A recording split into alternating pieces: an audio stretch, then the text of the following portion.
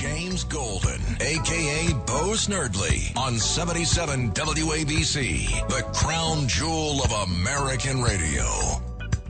Welcome to the Saturday morning radio extravaganza. And boy, oh boy, is it a Saturday. If you would like to be part of the program, 800-848-WABC is your number, 800-848-9222. We await Derek Hunter, probably just waking up after a busy party weekend. Making himself a lemon ice. Yeah. In the meantime, let's do some story. Look, folks, the news is everywhere this morning. There's so much going on. There's been a story I've been wanting to get to for the last 3 days, and right now, with everything that happened in the last overnight, I'm wondering whether I'll have a chance to do it justice. And that is a story which I think is really one of the more important stories.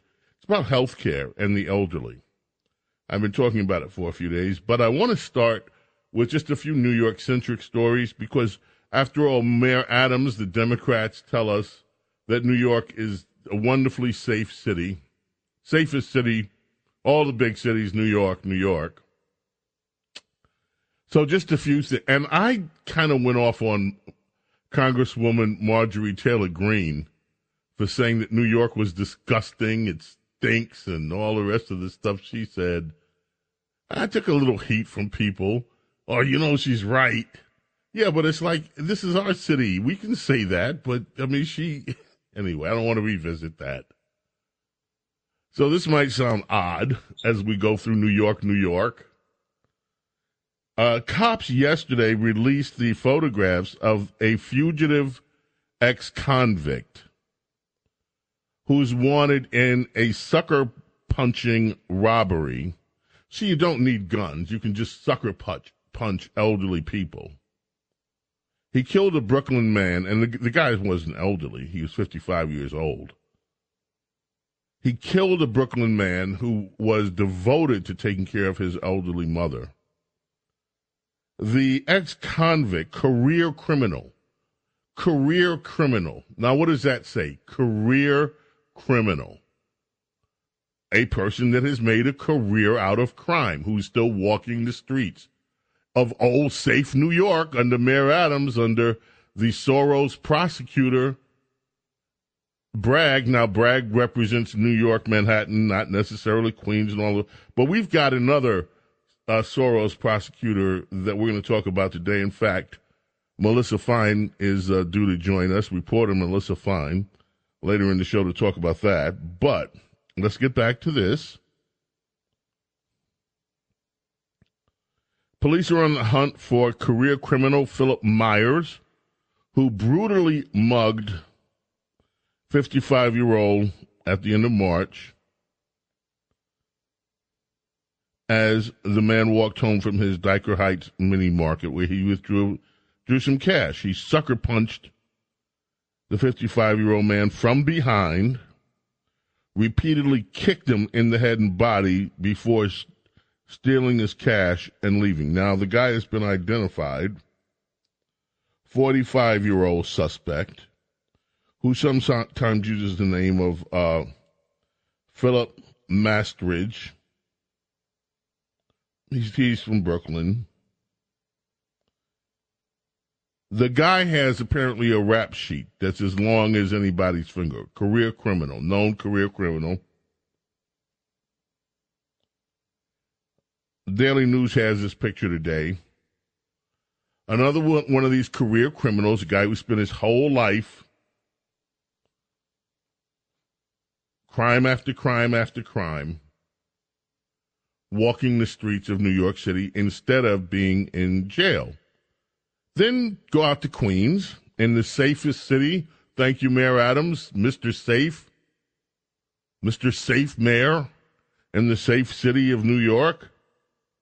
Suspect busted in the Bronx for shooting a rookie cop after a dispute over a bus seat in Queens. Devin Spraggins, charged with the attempted murder of New York's police officer Brett Bowler, and charged with criminal possession of a weapon.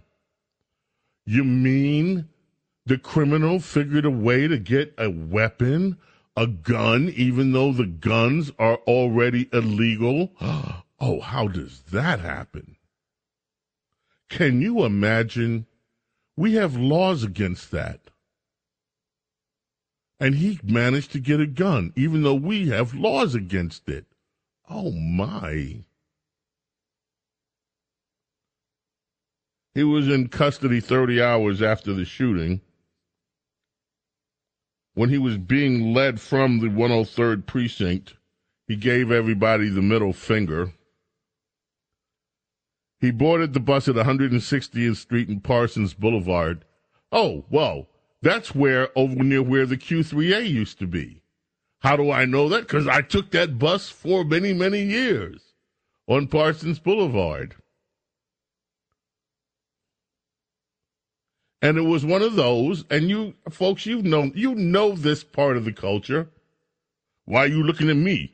You're in my seat, he says, and then he starts to escalate. Why are you looking at me?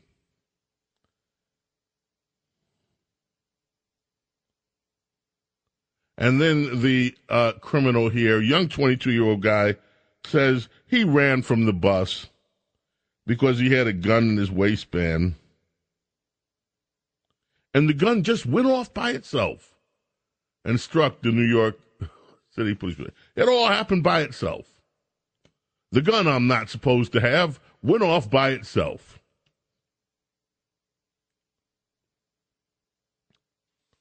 Yeah.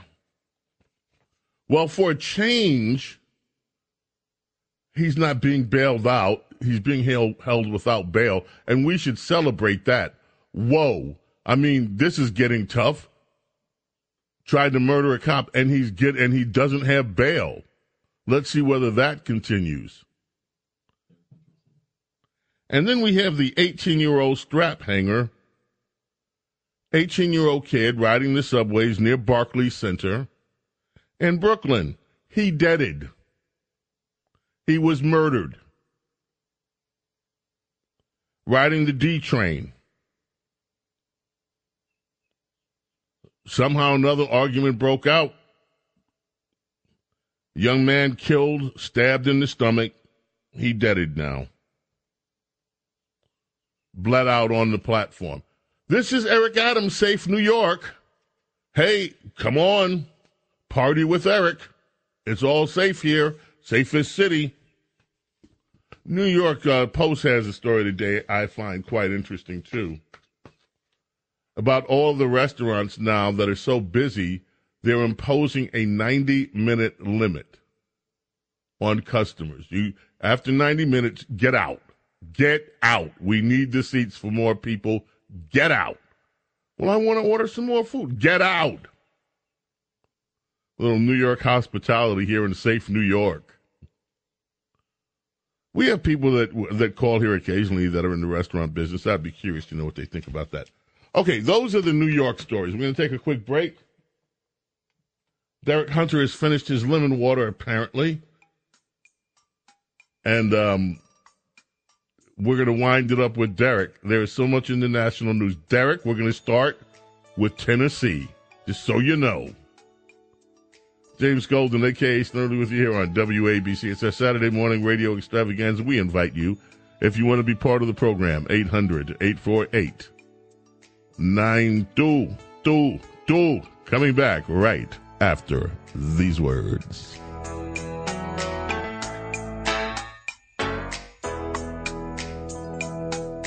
You can look at the menu, but you just can't eat.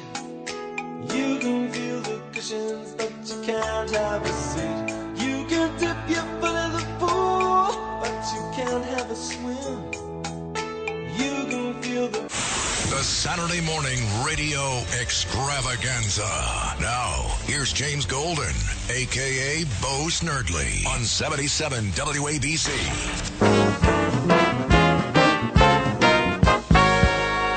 WABC. We are the crown jewel of American radio.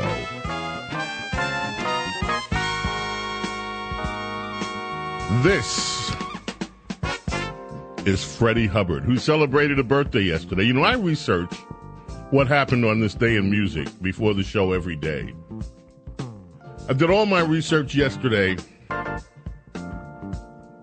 Not anything in any of the sites about Freddie Hubbard. And then, of course, all over the internet, I follow a lot of musicians and so forth on Twitter. It's like, happy birthday, Freddie Hubbard. Now, Freddie Hubbard, this is going to be blasphemy to some of you people that are, like, really jazz aficionados. This will be blasphemy, and I apologize in advance. I love Freddie Hubbard more than any other trumpet player ever, period, including Miles. And I mean, I love Miles. I love Clifford. I love Dizzy. I love all of them. But Freddie Hubbard has always been, from the first time I've heard him, Red Clay, my very favorite. And this song is called Happiness Is Now. A shout out to my childhood friend who's also in heaven, Kevin Smith. He and I used to listen to this album for hours. It's from the Skagly album.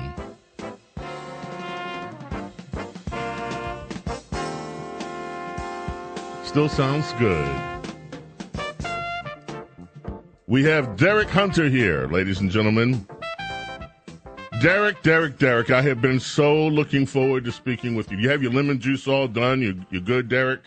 It's water with lemon, and I don't have it all done. I have it in front of me. I also have my pumpkin seeds. I was eating.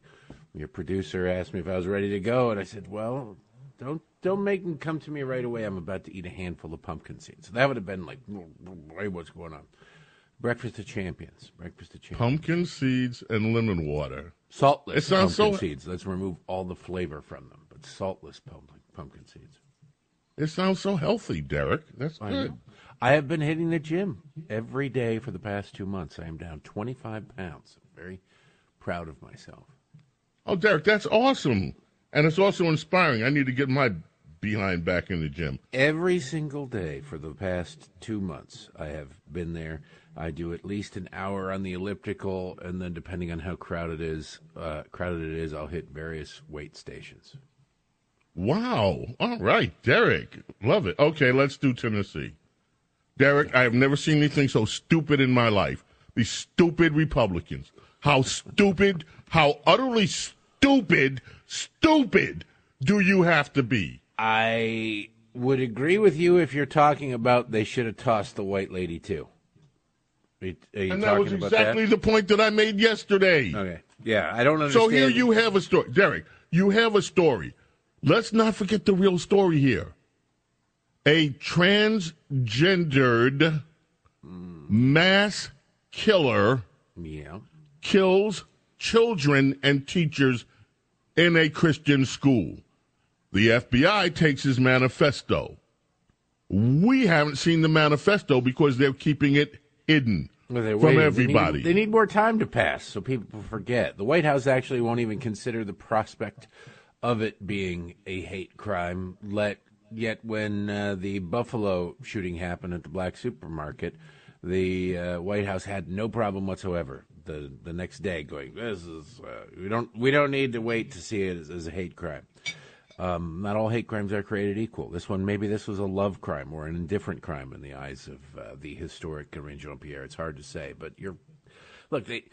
I don't know. I had it explained to me yesterday, and I didn't fact check it because I don't know how you'd fact check it, but the difference was between the two Justins and the white lady is the Justins used a megaphone and the white lady didn't use a megaphone. Oh, big deal. I don't know that that's true, and I don't think that makes much of a difference to me when you're standing there in solidarity and screaming just as loud. I don't care how amplified your voice is. You are disruptive to the legislative process. The only other thing I could come up with is the 60-year-old white lady is like super friendly to somebody she sits next to who happens to be a Republican, because it was won by one vote. It was super friendly, and they felt bad. Like, I don't want to be, I can't vote against Betty or whatever her name is, but they should have tossed her out. They should have tossed her out because it took a stance that was principled and just gave the Democrats the opportunity to say this is all about race. And you never provide ammunition to your enemies. Well, they just did. I know. I get it. And Kamala's down there. Was down there straight from Africa. Of course. Yucking it up. Obama came out of wherever he's been hiding. Jesse Jackson came out of political retirement to address this one. Jesse Jackson came out of visiting his illegitimate children and great-grandchildren to see it. Now, my favorite, listen, the Obama statement, I have something to say about this. Barack Obama took to his Twitter, he said, "This nation was built on peaceful protest." I thought this nation was built on racism. I was surprised to hear that from Barack Obama. I thought it was also built on misogyny and hatred and whatever. And I thought this nation was built on rock and roll. Yeah, well, we built this city on rock and roll, not the nation. Not the nation. And it says, no elected official should lose their job simply for raising their voice, which they did more than that, especially when they're doing it on behalf of their children. I love the way that the left always does this. They have this, we care about everybody, especially this group. Now, could you imagine if you've got, let's just say you've got 10 brothers and sisters. And you go, we love everybody equally, especially Joey. And you're like, wait a minute, what the hell's Joey so special? They always do that. This tax bill will impact Americans horribly, especially black trans women of color. And you're like, wait, how the hell does that work? If it's bad for everybody, it's bad for everybody. How does it especially hammer? First of all, I mean, how many trans women are super high taxpayers? I can't imagine that that's really a growth segment of the economy. But how does it hit people? They always find a favored group and separate them out and say, especially them. So Barack Obama starts off saying nobody should lose their job for raising their, especially when they're doing it on behalf of children. But if you're doing it on behalf of, say, the Second Amendment rights or taxpayers or anybody that we don't like, then you maybe should lose your job when it comes to that. They, the Democrats do this all the time. They do it constantly. They always have these little caveats of things where, like, oh, all right, Rashida Tlaib, this is fascism. Expelling your political opponents for demanding action on gun violence when children are dying is disgusting. Now, if you take that sentence, it's stupid. But if you're expelling your political opponents is disgusting, there you go. But they threw that little caveat in there. Only when you're doing it to liberals, just like Barack Obama. If you're doing it for any other reason, it's not cool. But if you're doing it for something we like, then especially it's bad. If you're doing it against guns, then it's bad. They always find a way, because then when you turn it on them, when something happens and you're moving legislation, this will help save children's lives. Hey, we're going to ban abortion after 8 months. How about you just make up your mind, poop or get off the pot? 8 months is all right, because the kid can basically apply for an NEA grant at 8 months in the womb. He's old enough to do that. So how about we just not kill that baby? No, we can't do that. That's important. That's ridiculous. No carve-outs or anything like that. They don't want any exceptions to anything except for the things they like. Exactly. Now, this woman legislator, Gloria Johnson is her name. She had an interview with Mother Jones, the left-wing pub, and she told them that there is more democracy in North Korea than in the state of Tennessee. and this is standing. And I'd say there's more Democrats in North Korea. I mean, ideologically, they're brethren with the North Korean communists. So in that sense, maybe that's what she meant. AOC is going on the warpath. She's warning Republicans. Some say it's inciting violence. You just wait. We're not going to take this. You just wait. We're Generation Z. We're not going to. Sounds like a call to action for Antifa.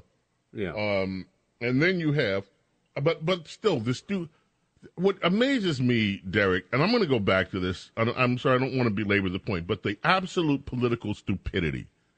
If you're going to take a vote and you realize that this vote, no matter what you do, because there were warning tags already, even before the vote happened, there was national coverage. If you're a politician and you're in charge, let's say, of the Tennessee House of Stupid Republicans, wouldn't you at least do a whip count and make sure that you're going to have the outcome that you want? Okay, let's tally it up before we take a vote and see where we're at in this thing. And then if you realize, looks like we're just going to kick out the black folk and let the white girls stand, wouldn't you think that this is not going to be good optics? Let's not do this. I mean, come on. What does it take for stupid Republicans to learn politics 101? I'm infuriated by this. This need not have happened. There's no defense for it. You're getting emotional when you shouldn't. Yes. Look, you'll never go broke betting on Republicans to do something stupid. They have. I mean, for God's sakes, they can't message liberty. They can't message on liberty. They lose on liberty. You get Republicans, Democrats are promising you $1. We'll give you 50 cents. And you go, well, you idiots. What are you doing? You just ceded the concept that the government should be giving you money. You should be explaining why they shouldn't give you anything, why the government should plow the road and get things out of your way so you can go and make whatever you want. But now, if you've ceded the concept, why the hell would you vote for somebody giving you 50 cents when you go out and vote for the person who gives you $1? You'd be stupid to do that. That's the Republican Party, by and large. It's slowly changing, but there are still, Mitt Romneys out there and all these people who are, maybe they don't deliberately fire down their trench, but they clean their rifle in the barracks in an unsafe way. And you just have to sit there and shake your head. I don't get it. I don't see what the difference is between what any of these people did, even if there were a difference. Or you're like, well, she. Well, she apologized. Apparently, that's what some of them are saying. Oh, she was really remorseful. I don't care how many defendants once convicted in their statement before sentencing apologized. And all right, well then exactly. You go, Jeffrey Dahmer. I didn't realize we sentence you to culinary school instead of prison. All right, you're gonna have to do some serious. It's just wildly stupid. You have to be consistent, even if you believe that. Think strategically, okay? This isn't a court of law. This is the court of public opinion. And you don't give or sell ammunition to your opponent. And sadly, Republicans constantly do that. Constantly. Democrats do it the same way, except they realize that the referees, the officials, the world court or whatever you want in this analogy, are on their side. So they don't really have to worry about the blowback. Let's talk about, very briefly before the break, and then we'll come back and talk about it more. The abortion pill is now front and center news, and liberals are having a collective cow. Their collective panties are wadded up, and it's not fun to look at. They are emotional. They are having a fit. They are having a tantrum. They're stomping their feet and hissing their teeth. They are mad.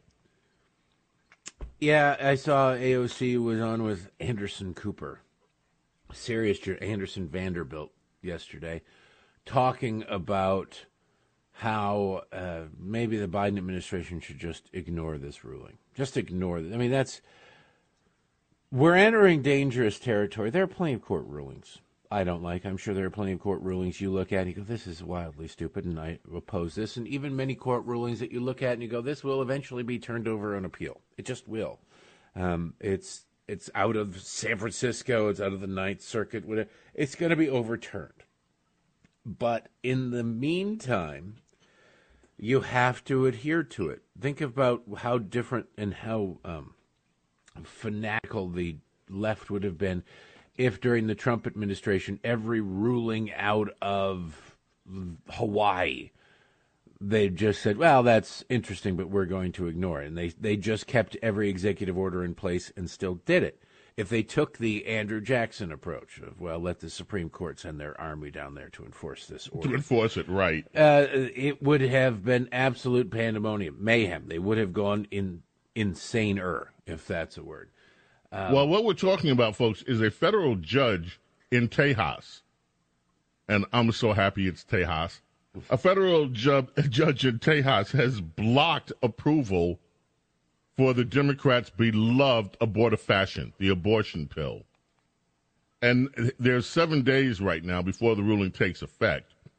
And after that, it may be very difficult to get a hold of this abortion pill that the Democrats love. And you know what? They are having a they're power. throwing a fit. And by the way, before we go to break, let me just give props to your team for playing some Howard Jones as we went out last time. You don't hear Howard Jones enough in life. And to play some Howard Jones, it's a slow Howard Jones, but still a great, great song.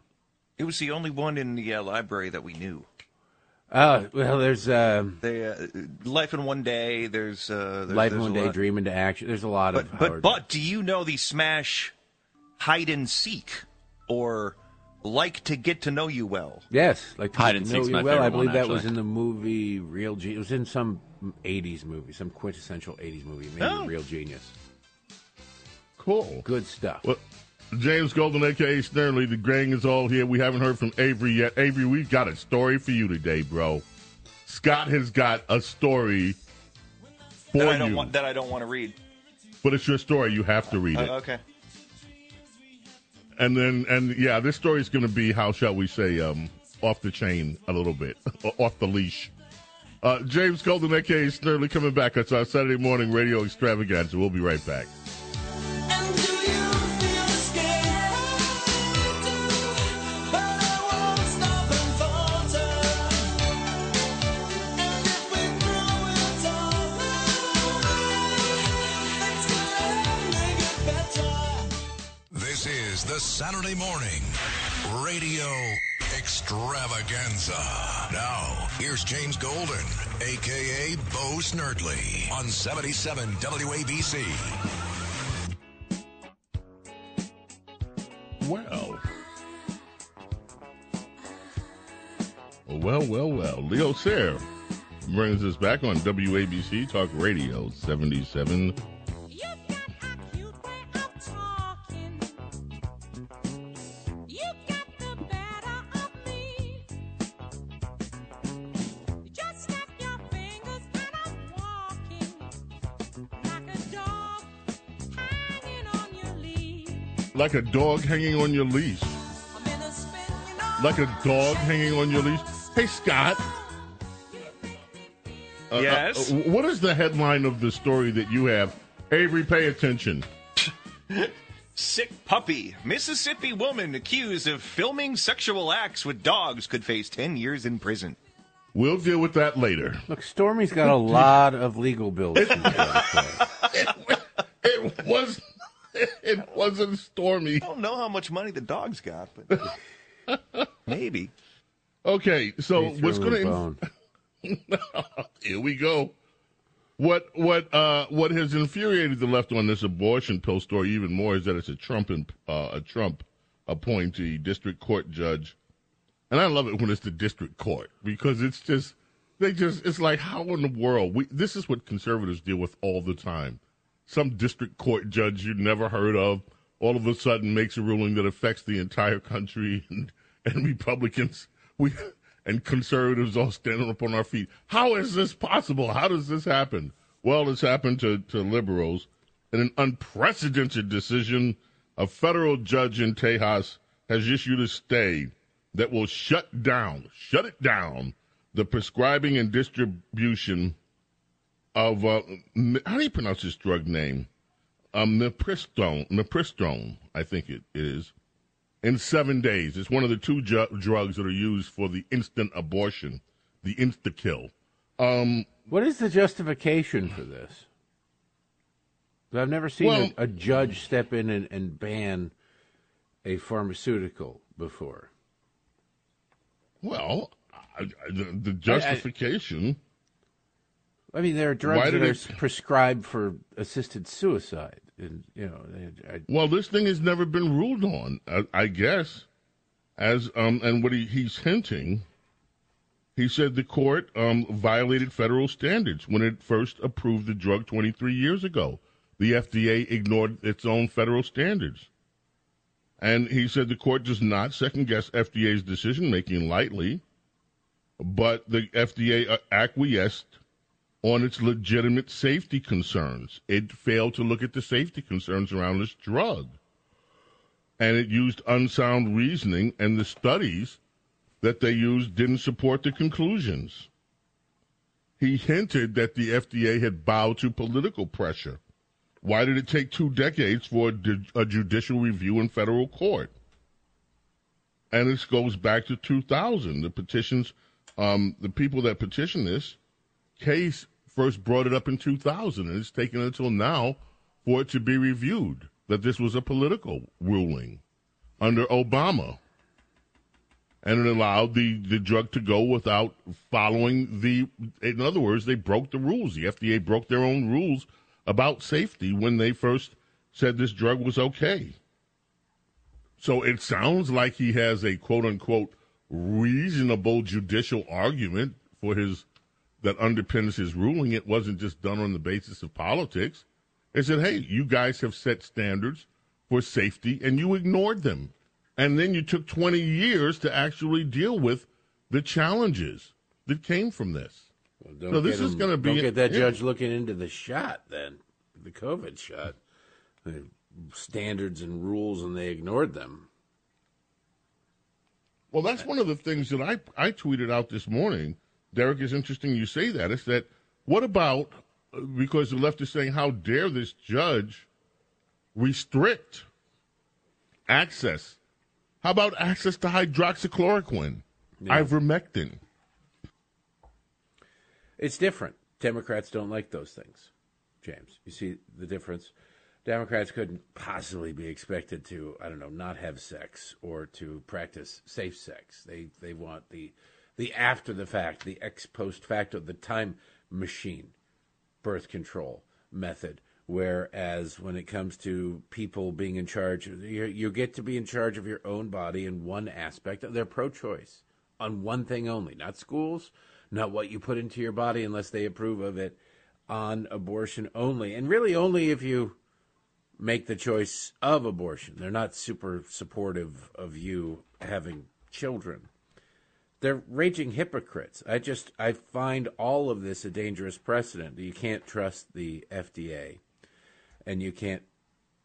So you have courts. Now, I highly doubt. I suppose it's possible, but I highly doubt that this doctor or this lawyer, this judge, is a doctor or somebody who really understands the bureaucratic intricacies of the Food and Drug Administration and the pharmaceutical approval process. But this is, again, the Democrats started this. They run to the courts on everything.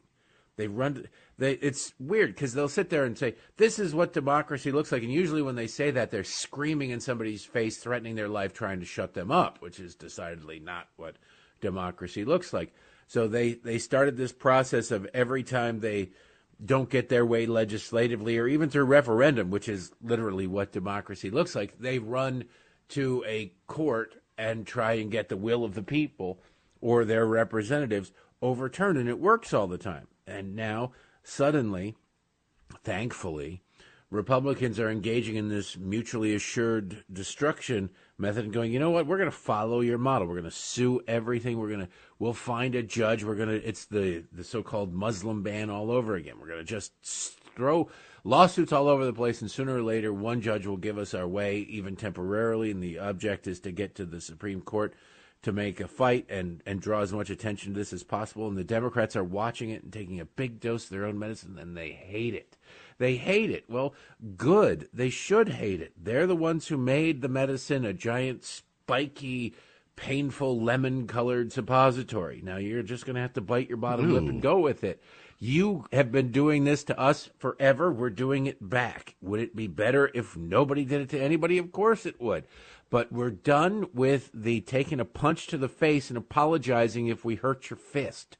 We're going to fight back the way you guys fight, and if you don't like it, maybe you should take a clue from that. Well, here's something else you're not going to like. Title IX, the Joe Biden administration has now, and you have girls, so I'm interested to hear what you have to say about this one. The Joe Biden administration has now proposed new rules for Title IX that would expand the meaning of sexual discrimination to include gender identity. Yeah. So what all this means, folks, in plain speak, is Joe Biden and his administration want to make sure that transgendered men can play girls' sports. And they want to do this in schools. This rule is for schools. Title IX is what gave, and I think Title IX, by the way, was one of the few pieces of federal legislation that I actually say, okay, this made sense and I support it. This was back in the day when male teams got all the attention, all the money was poured into male sports, and you're a girl, go in the kitchen somewhere and get lost.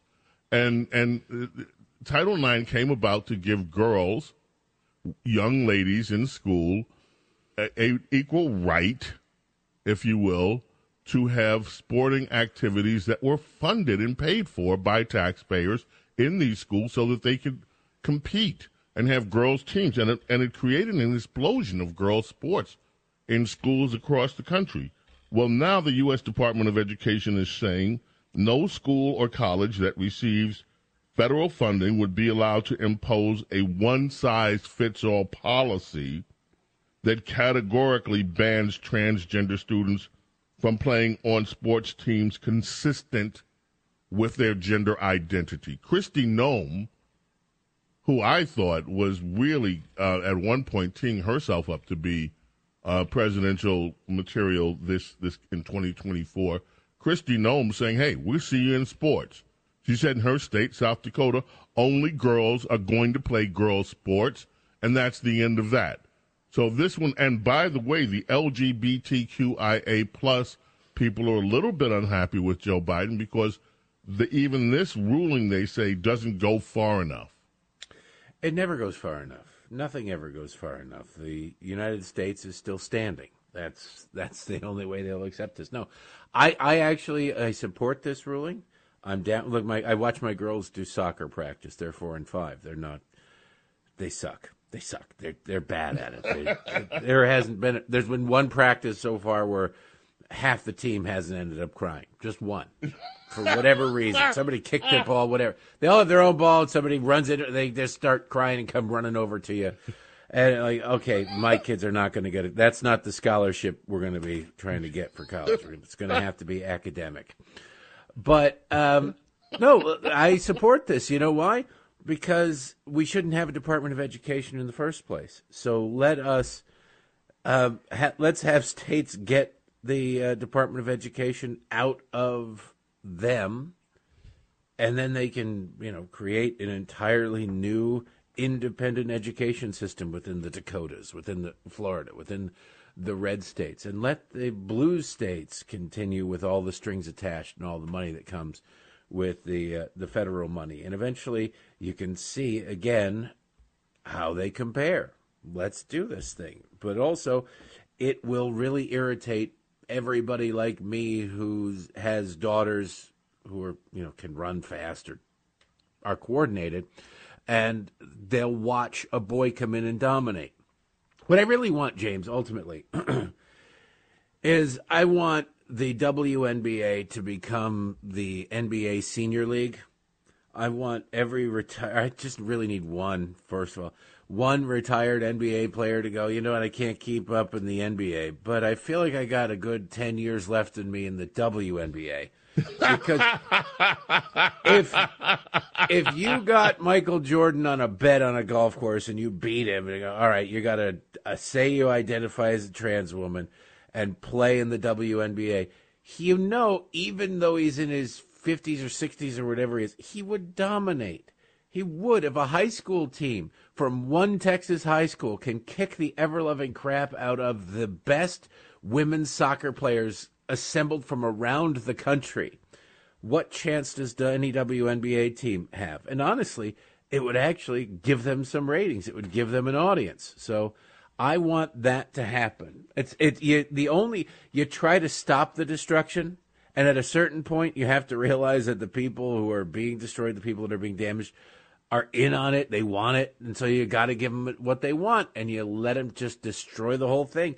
And you send all of the male athletes. I identify as a woman. Wouldn't you like another couple of years of making at least a few 100,000, and then if you start drawing a crowd, a few million for people who are marginal NBA players, bench riders, but now suddenly are stars in the WNBA? Let's do this thing. I think if there are any agents out there, this is New York. There are a lot of lawyers and agents. Cut me in on the action, but let's really corner this market and get it going. How utterly cynical.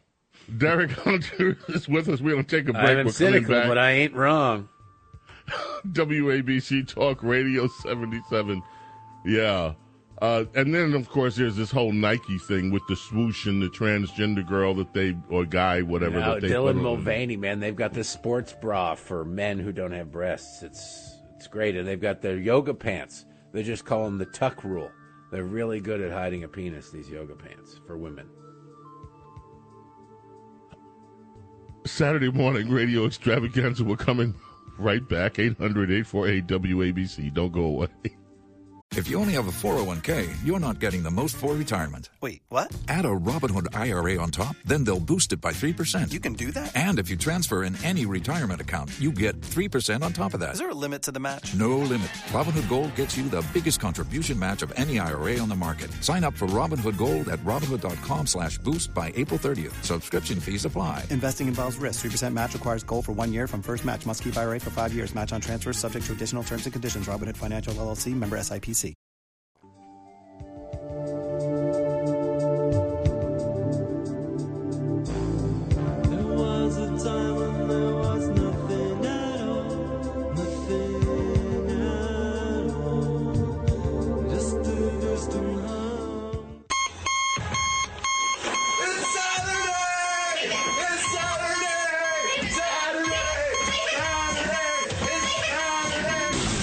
Saturday morning radio extravaganza.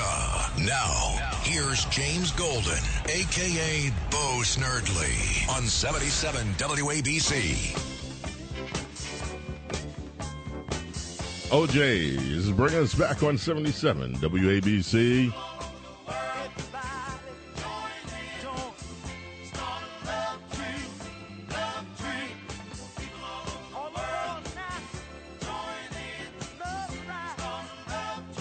The sound of Philadelphia. Happy birthday to the creator, one of the creators of the sound of Philadelphia, one member of the Mighty Three, a songwriter, Leon Huff, celebrates his birthday today. He and Kenny Gamble spearheaded the sound of Philadelphia, and together with Tom Bell, the late Tom Bell, they became the Mighty Three in music.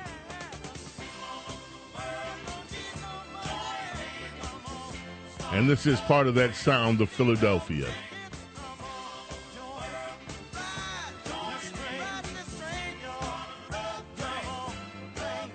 Derek Hunter is with us here. Derek, let's go to the telephones. Let's bring in, let's see, Judy in Westchester. How are you, Judy? Welcome. You're on our Saturday morning radio extravaganza. You've got James Golden, and you've got Derek Hunter here. Hi. Good morning. Do you hear me? We hear you fine. Mm-hmm. Okay. Hey, listen, I'm a 81-year-old white woman, trans. However, my trans situation is that I transferred from being a lifelong Democrat to be able to vote Republican in the last primary elections. So anyway, and I've also worked my entire professional career in community mental health. You know, I was struck talking about Tennessee. You know, I was really struck when when I had the television on, I was struck. I wasn't even thinking too much about it, but I was struck by the young men with the megaphone. And, with being loud and disruptive and blah, blah, blah. But also how polished they were. I mean, really, they looked so dignified in spite of, using the megaphone. And then there was that middle-aged white lady, obviously part of the trio, even though she didn't have a megaphone. So I was proud that they were able to, be elected to those positions, and so that was my first thought. But then I realized that actually, when it came out with the vote, that they were let go, the two men, and she stayed by one vote. I immediately realized that this had turned, instead of actually anybody getting the right message, which was gun control, in that debate, it's like got sideswiped. Do you know what I mean? It became a racial issue. It became race 101. And that's like if Jeff Gillooly kneecapped himself instead of Nancy Kerrigan. Like, it was an own goal. It was why did you do this? You had a message, you had a point, and all you did was you just ruined it. You just ruined it. Why would you do that? A beautiful piece of, James, you won't get this, but a beautiful piece of meat, a dry aged steak, piece of prime rib. Ew. And then you dump ketchup all over it, the way Mark Levin likes to eat his steaks. You don't do that. A good piece of meat doesn't. You don't put ketchup on steaks? No, a good. How do you know that meat, Mark Levin eats ketchup on his steaks? He does. You don't. It's unfortunate, but a good piece of meat does not need a sauce. A good piece of meat stands on its own. It can be. I actually agree with that. Accented with side dishes, but if you like, my wife used to. How about mayonnaise? Burnt. What the hell? No. If my wife made béarnaise sauce every time she made a steak when we were dating, and I was like, stop this. Stop this. It was the only thing she could come close to making was pan frying a steak, and she'd try and cover up her inability to spice anything with béarnaise sauce. She can't. This isn't breaking news. She can't cook. So she knows this.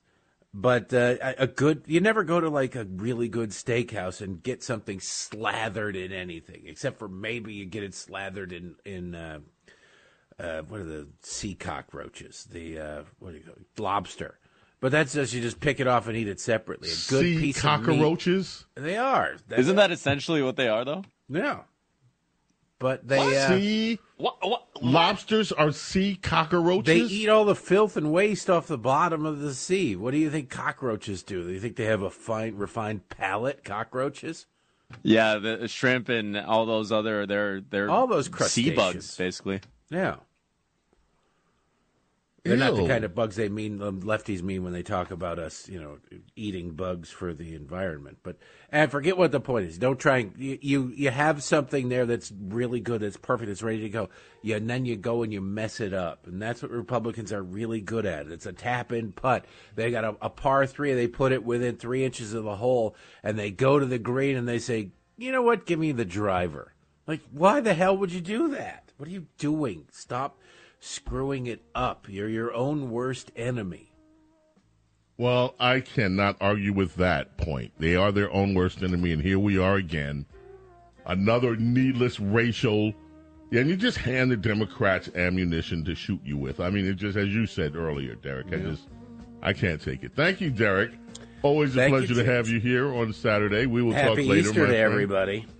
And happy Easter, yes. And can Derek, we talk about how next Easter we got to talk about how remember the oily egg dyeing color things that we had as kids were awesome, and now they're just these powdered crap things. I didn't even know that. They're terrible. So yes, we can absolutely talk about the awesome swirly psychedelic things that we could make as kids, and now the rubies dye, and now it's just this powdered pellets. Ugh, poor kids. Anyway, happy Easter. Happy Easter. James Golden, a.k.a. Snurdy. We're coming back. Hour number 2. Hour number 3 coming up. Don't go away. WABC Talk Radio 77 this Saturday morning. Radio Extravaganza.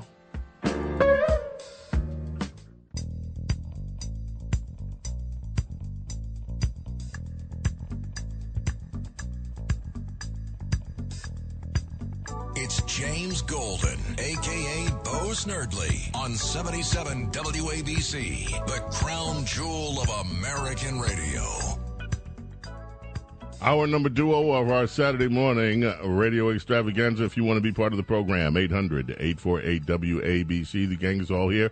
We asked Danny to stick around. Danny, you gave us a prediction on what would happen at March Madness.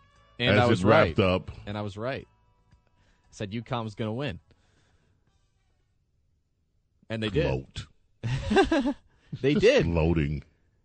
I said they looked really good. That championship game, nothing to really say about that game. It was probably one of the worst games of the tournament, and the Huskies wiped the floor with San Diego State. So all credit to UConn. Great program. Definitely a bona fide blue blood on the men's side. Blue blood? What the? It means you're a perennial strong program like Duke, Kansas, Kentucky.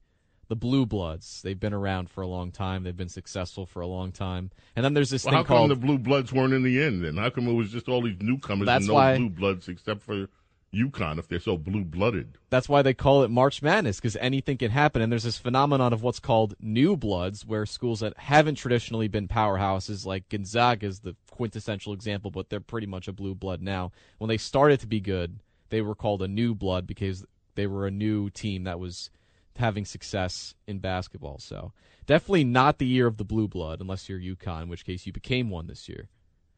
All right. So now girls basketball. So now we got all this stuff in the news about basketball and women's sports, which should please you to no end. I just said today that the Title IX is now a new proposed rule would let, from the Biden administration, no school or college that receives federal funds allowed to impose their own policies, one-size-fits-all, that bans transgender students. Danny, and look, I know you're a journalist, and I don't want to get you in trouble with your journalistic principles and all that, but where do you see this thing going? I mean, and then you have Nike, and Nike had this transgender woman, I'm sorry, this one, whatever, Dylan, whatever, and so you get all this. I had a rough day yesterday because I was just sick of it all yesterday. First of all, Bud Light put her on a can. Kid Rock goes up and shoots up his Bud Light, and then you get some other country star guy that says, "I'm getting away from all Anheuser-Busch. I'm going to Coors." And then you get Nike saying, "Well, we're going to put a sports bar on the girl, and we're going to and then their consumers said, we're going to boycott Nike. And Nike put their finger up and said, screw you. Why don't you learn how to be inclusive and just stop with all your hate? And where is all this stuff going? This is all sports is supposed to be a good thing. It's turning into just more political battlefield everywhere. Well, I can tell you this. So these international athletics boards for certain sports are taking a look at this, and they've made some rulings about certain sports like running and swimming, for example, and this sort of mirrors what the Biden administration's proposed rule would be, where it depends on the sport, and as puberty increases, it's about testosterone.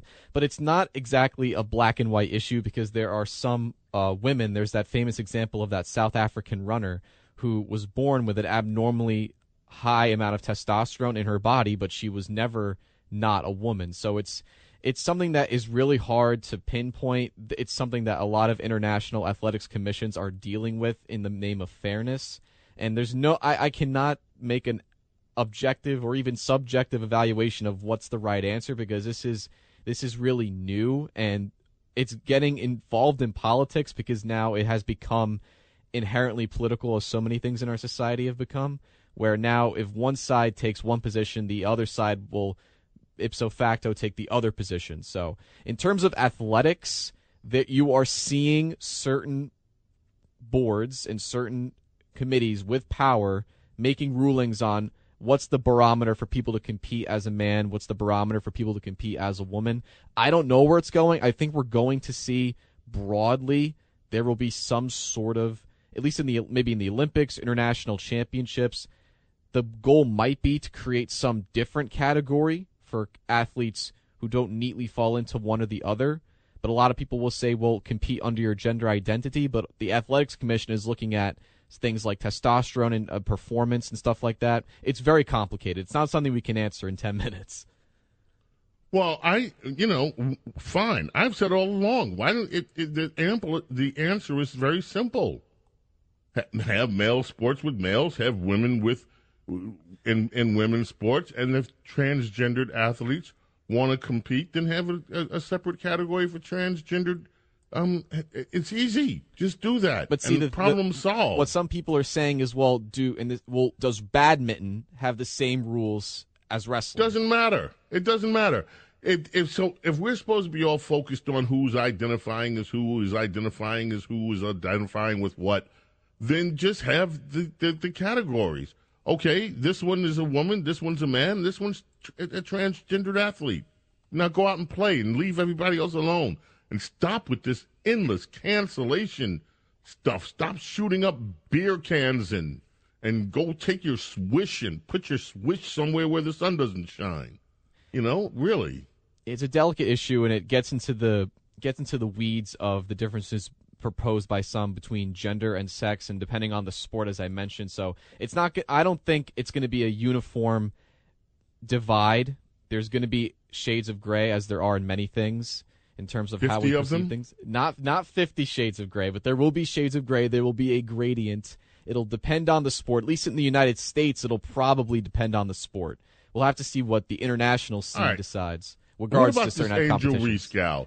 What about all this mess that Joe Biden got herself into? That she wants to invite the losers over to the White House along with the winners, and then Angel Reese and the LSU girls said, "Get out of here. We're not coming to the White House. We'll go see the Obamas and all the." Yeah, everything turned messy. Yes. Everything turned messy. Well, first of all, I want to say that the Angel Reese, Caitlin Clark drama is officially over. They both squashed the beef, so to speak. There's no ill will towards them. And as I said when I was on your show during the week, it's hypocritical to criticize Angel Reese. She did her trash talk. Caitlin Clark was a trash talker during the tournament. It's great to see the competitiveness. But when it comes to the First Lady inviting both of them, I don't know why she would invite both of them. That's never happened. And even Caitlin Clark, I think she was on an ESPN talk show, said, no, we wouldn't accept the invitation. We didn't win the national championship. And then Angel Reese was very defiant. And, I don't want to go. I'll see the Obamas and whatnot. I think she retracted that. I think she issued an apology or something that they were going to go, that she was going to join her team. I don't know. It's a small, I would say, diplomatic blip. It's a little silly that the First Lady would consider inviting both. I mean, obviously it was a great competition, but the winner goes. That's just been the precedent forever. So it's over. It's over now, I guess. It was just a funny little spat between both sides. Yeah. So now you were so happy that women's basketball is on the map. Oh, yeah. Do you think it's going to still have the same kind of enthusiasm next season? Oh, absolutely. And because one, Caitlin Clark is not leaving yet. She's still going to be playing, so that's going to be huge. Iowa had to suspend their preseason ticket sales because they had so much demand right now. They're going to start selling them when the season rolls around next year. So there's already tremendous hype. And how many tickets do they sell out there? Like about 30, 40 tickets?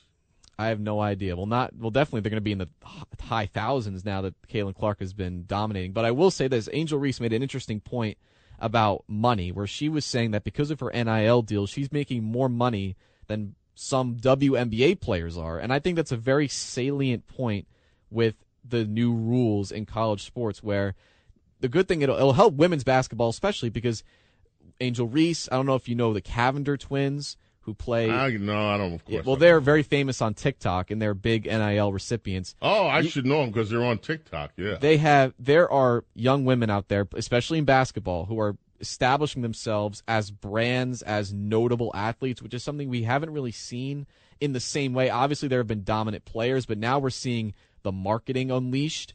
So I think that's going to be really good for the women's game because, like in the men's game, you have a lot of hype around certain players like Zion or Steph Curry or LeBron James. Now you're going to have women's players who attract the same level of personality fandom, like Caitlin Clark. Oh, cool. Well, Danny, thank you. And thanks for coming on the show this week. Oh, of really course. Appreciate it, I appreciated the invitation. Okay. Appreciate you, man. And when we get, we're going to take a break. When we get back, Scott's going to talk about another woman that has some branding issues, and she's really branding herself. Yeah, she's off the leash when it comes to branding. And then we have, of course, your calls coming up. We've got a lot more. At 8:30, we're expecting to hear from reporter Melissa Fine on another one of these Soros judges. The Trump indictment's still out there. We've got all this news about the abortion pill. We, of course, are in the safest city in the world, in New York, with all the, murder and mayhem from criminals being on the streets. And so much other stuff. It's Saturday morning. Glad you're here with us. Hey, you know who plays keyboards on this song? No, I don't. Who? Yes, you do. Who? Seriously? I know. Prince. Who? Prince is playing keyboard on this? Yes! All right.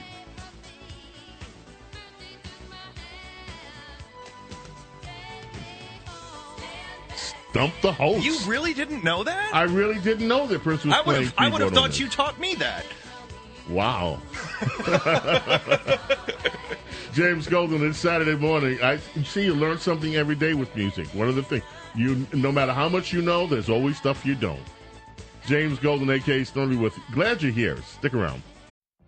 What if you could have a career where the opportunities are as vast as our nation, where it's not about mission statements, but a shared mission? At U.S. Customs and Border Protection, we go beyond to protect more than borders. From ship to shore, air to ground, cities to local communities, CBP agents and officers are keeping people safe. Join U.S. Customs and Border Protection and go beyond for something far greater than yourself. Learn more at cbp.gov/careers.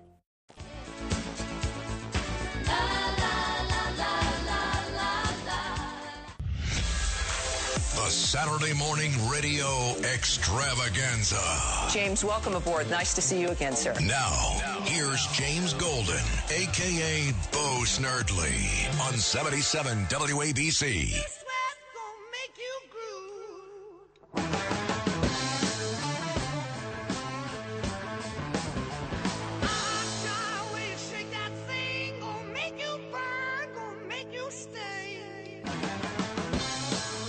WABC.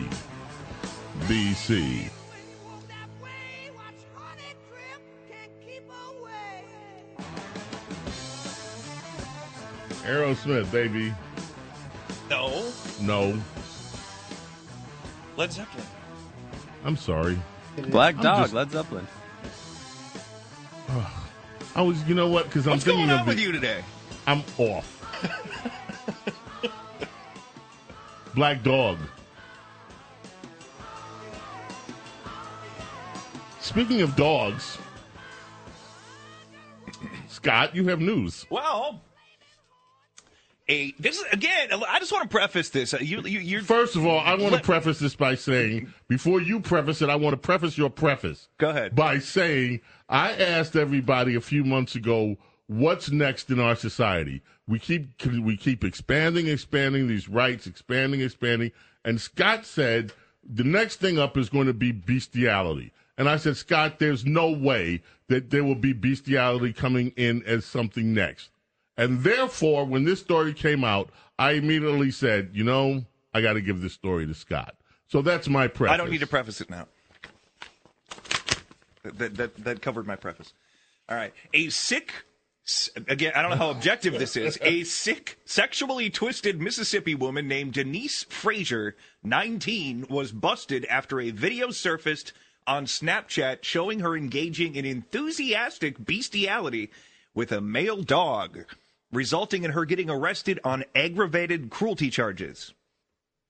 She could face up to 10 years in prison for allegedly getting it on with a dog. She was arrested at her home. The video, filmed in February, was flagged and turned over to local authorities. They wasted no time in arresting the woman. Quote, in my 17 years in law enforcement, this is one of the most disturbing cases that I've ever investigated, Sergeant J.D. Carter of the Jones County Sheriff's Department remarked, according to the Daily Mail. You want me to continue? Continue. Avery, did you see her picture yet? Yeah, I saw the picture. Mm-hmm. JCSD is in possession of several videos that are so graphic that we are not at liberty to release them or even discuss the particular content, he commented. The investigation into this case is far from over. The videos are too depraved to post. Evidently, the videos were leaked because they were out there floating around. Frazier has reportedly admitted to sexual intercourse with the dog in the video, but that was not confirmed by the Daily Mail. Let me find the line about there being multiple dogs. I'm not going to laugh. The police are looking for more videos that Frazier starred in and suspect that others were filmed in different counties. The Jones County Sheriff's Department was alerted other nearby sheriff's departments to be on the lookout for the videos.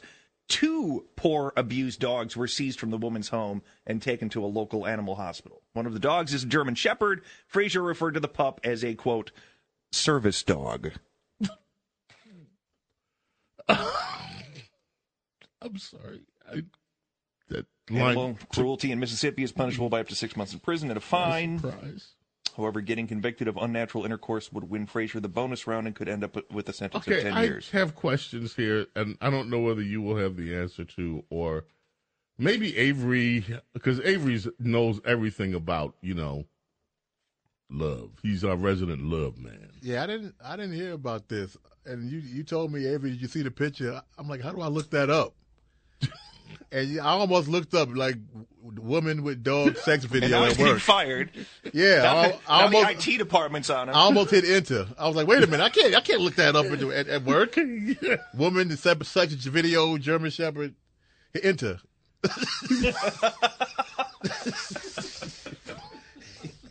Hey, you would have been right that over with me. I'd have flew you in here to back me up.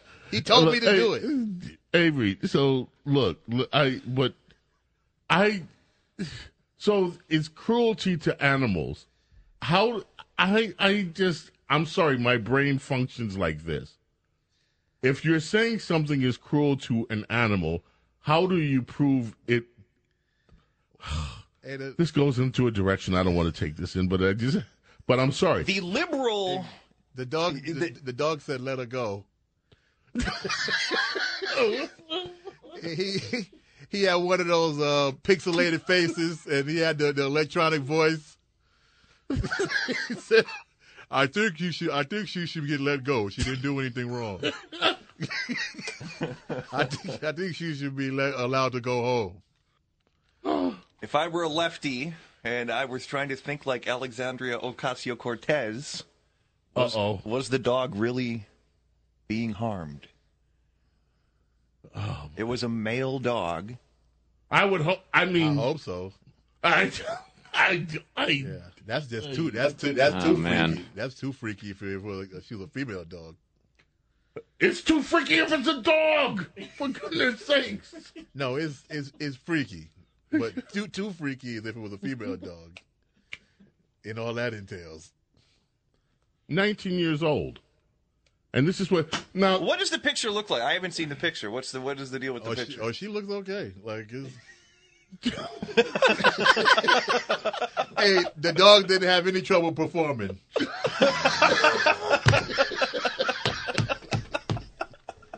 The dog said, "All right, if you want this, you can get it now. Don't play around with me now. If you really want it, we can really do this. You ain't ready for Fido."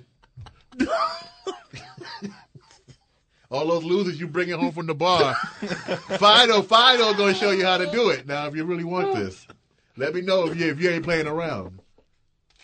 I'll be in the garage.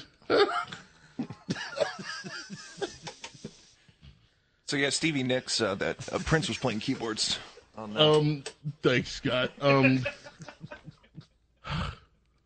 This is where it goes in the news these days. Scott, what's next after this story?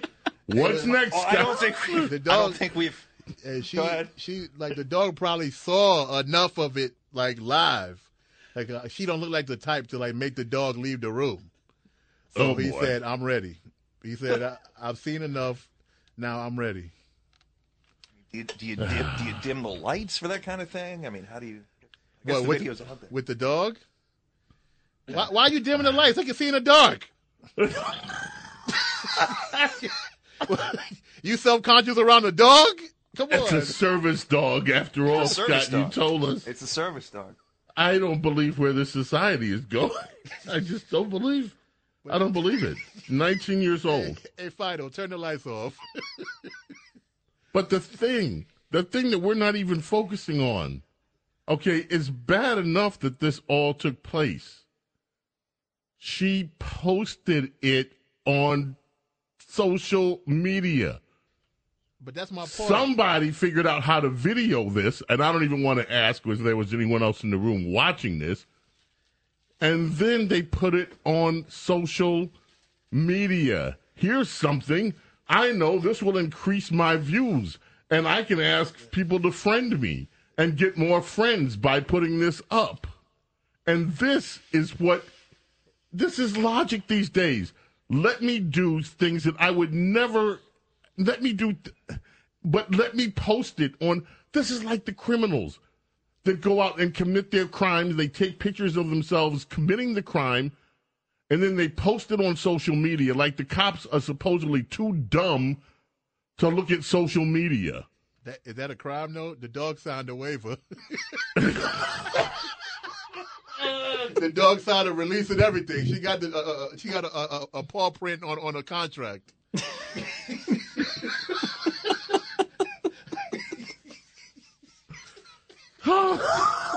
Fido. What do I sign here? Sign here. Initial here. Paw print. Consent and everything. Saturday morning radio extravaganza. Roof. We're gonna check. And the video ID too. Roof. Do you agree to this? Roof. Do you? Yes. Roof. Okay. Are you of age? Roof.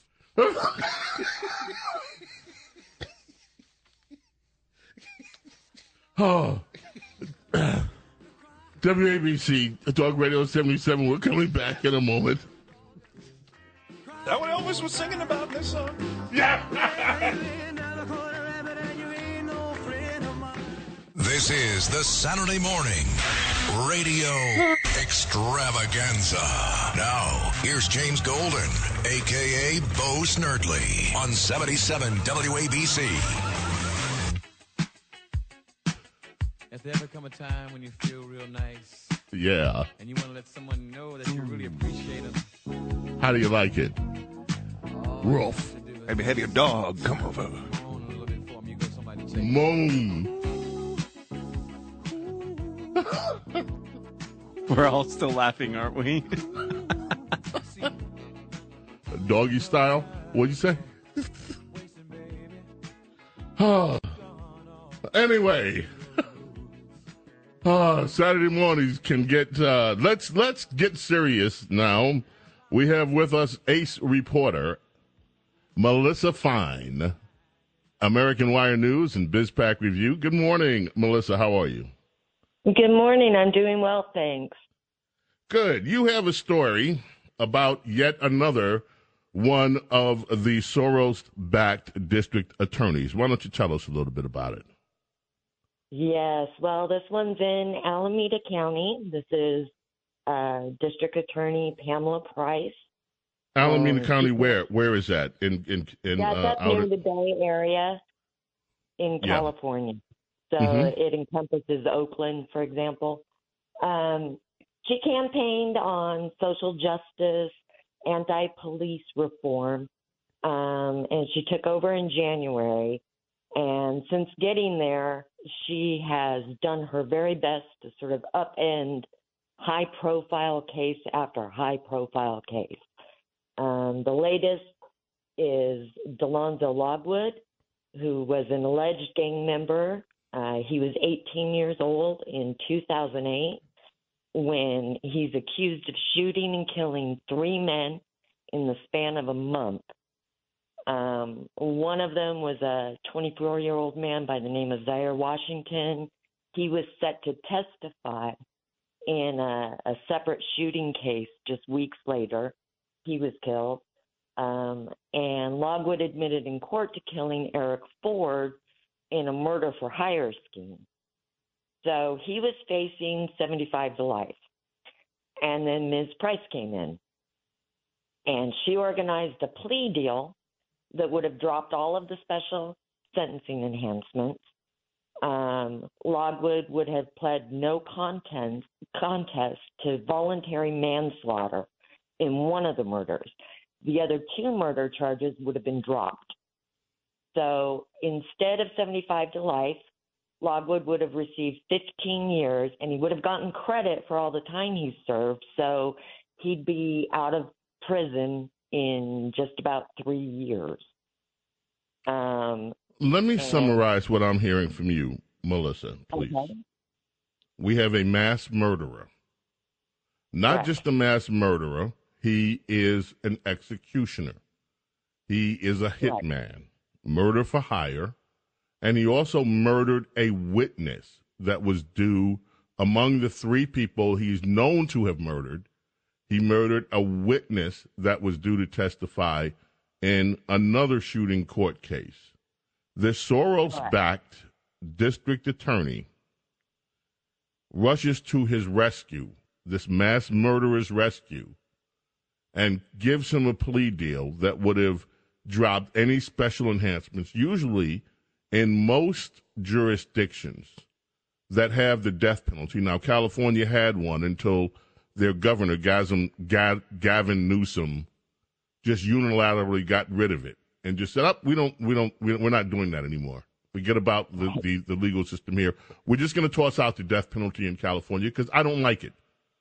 So she comes in and she comes to the aid of this mass murderer and gets rid of the enhancements that in most jurisdictions would have either sent this guy to death row or at least life without parole, where he would never be a menace to society again.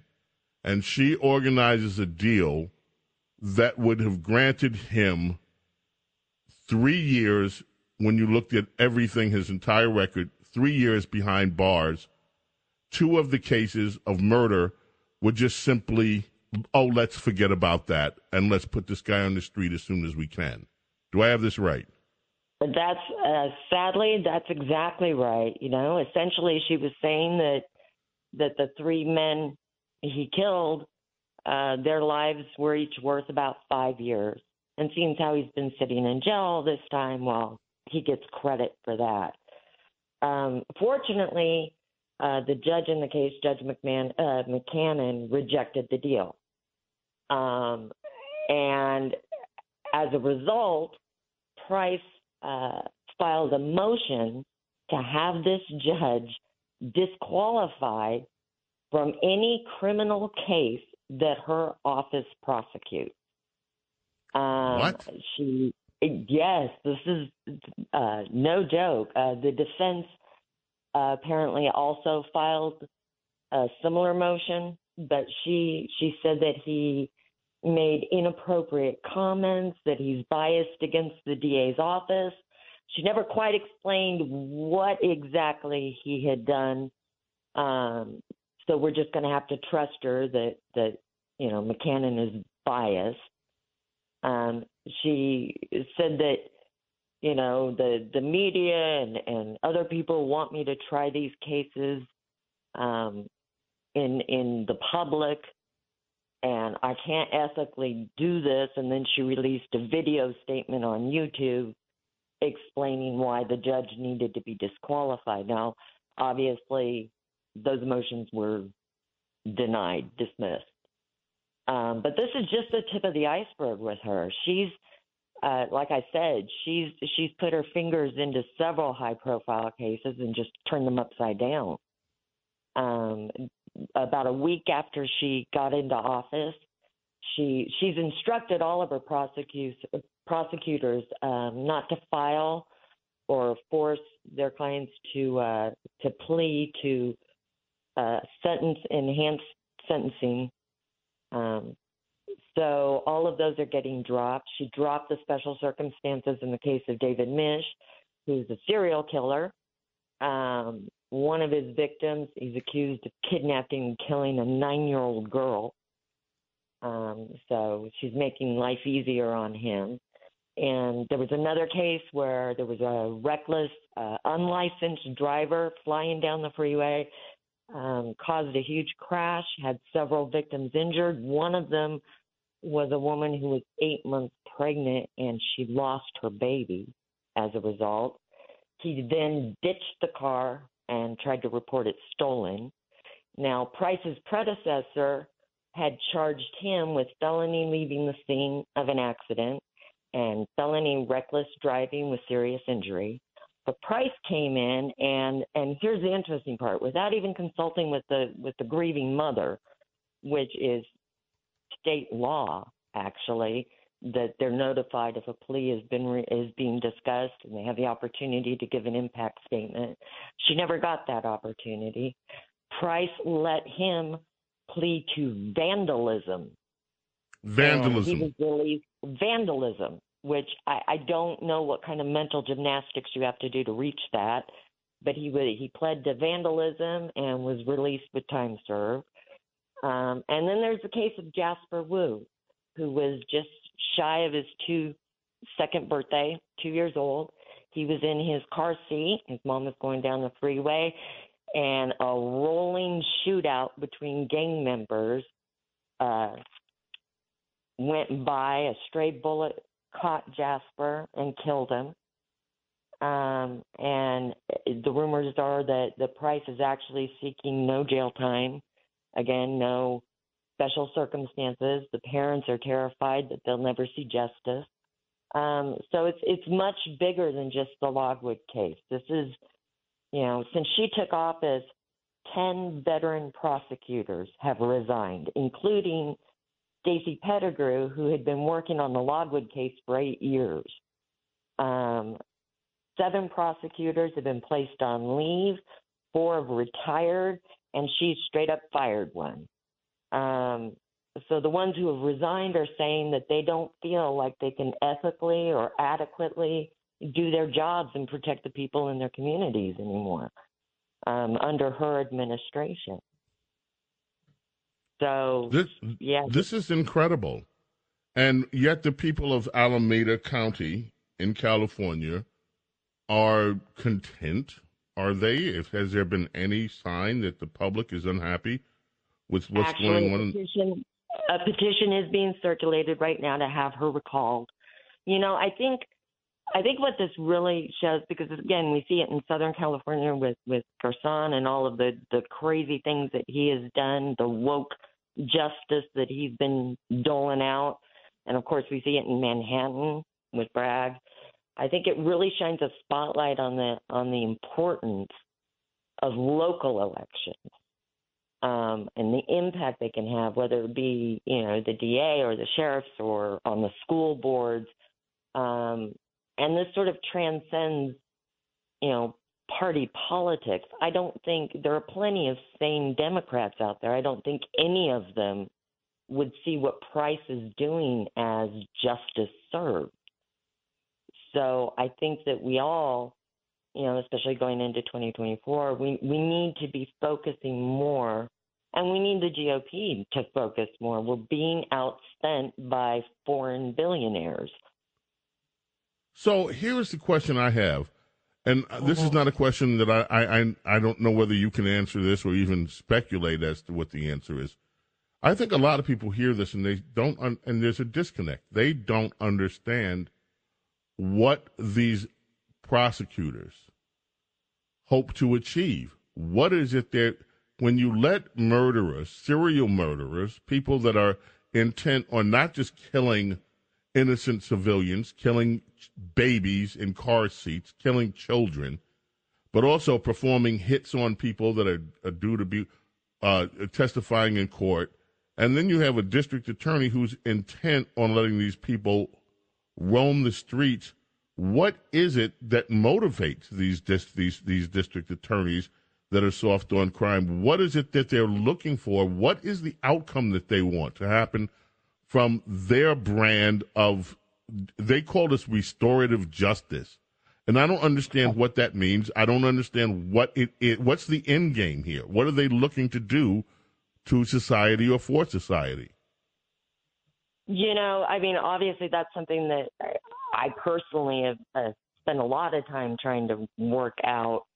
And there really is only one explanation that makes sense. They want chaos. They want societal chaos, because that's the only logical outcome of policies like this. I mean, it doesn't just affect the victims in a single case. It doesn't just affect the DA's office. You end up with, like I said, all of the experienced prosecutors leave or resign, but it also trickles down into the police, the investigators who work so hard to catch these people, put them behind bars.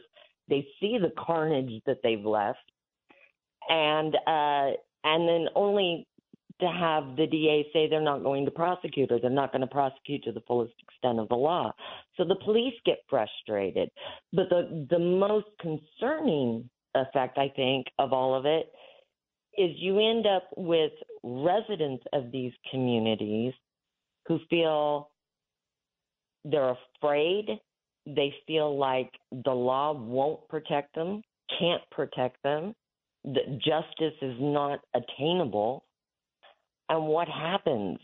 Very quickly, that's a recipe for disaster. Very quickly, people start sort of taking justice into their own hands. That's kind of human nature. So chaos is the only outcome that you can expect from something like this. So, why do they want complete chaos? Well, you can speculate.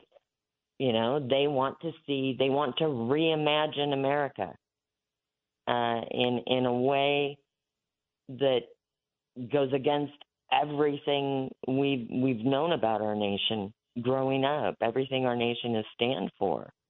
There's no innocent explanation for this. That the people in Logwood's case, his victims were young black men. So this, Jasper Wu is not a Caucasian baby. This is affecting the very communities that these DAs say that they want to serve.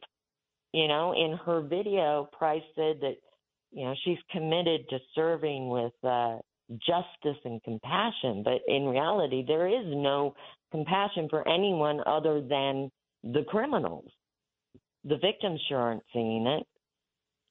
Melissa, I want to suggest something. You have the makings of a good book here.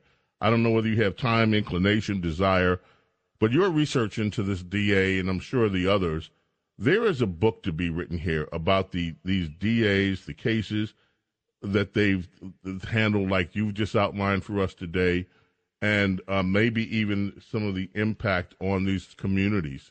There's and probably a documentary one day in the future will come, but this is chilling, what you have shared with us today and what you write. Where can people find you and find your work, Melissa? BizPac Review, American Wire News. I write daily, so we have an incredible team of editors and writers. So we're trying to get the news out as much as we can. The stuff that mainstream media doesn't want to talk about. Melissa, thank you for joining us. We hope to have you back in the future. Thank you so much. James Bye-bye. Golden, a.k.a. Snerdley here on WABC. You can also find the story at thedailybs.com. Thedailybs.com. James Golden, a.k.a. Snerdley here with you, coming back. Your call's coming up, and we have America's Small Caffeinated Mom in the next hour. Stay here. Our Saturday morning radio extravaganza has a lot left in the tank. Rough.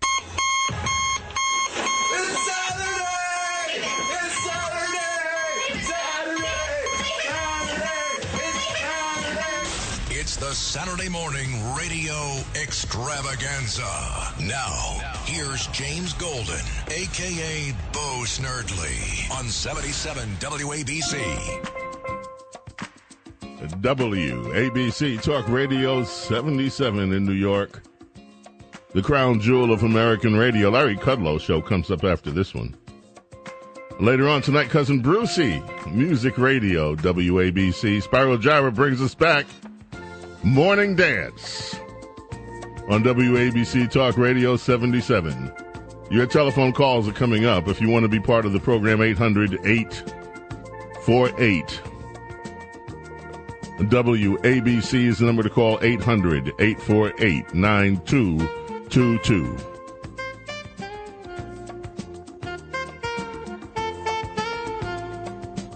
Let's head back to the telephones.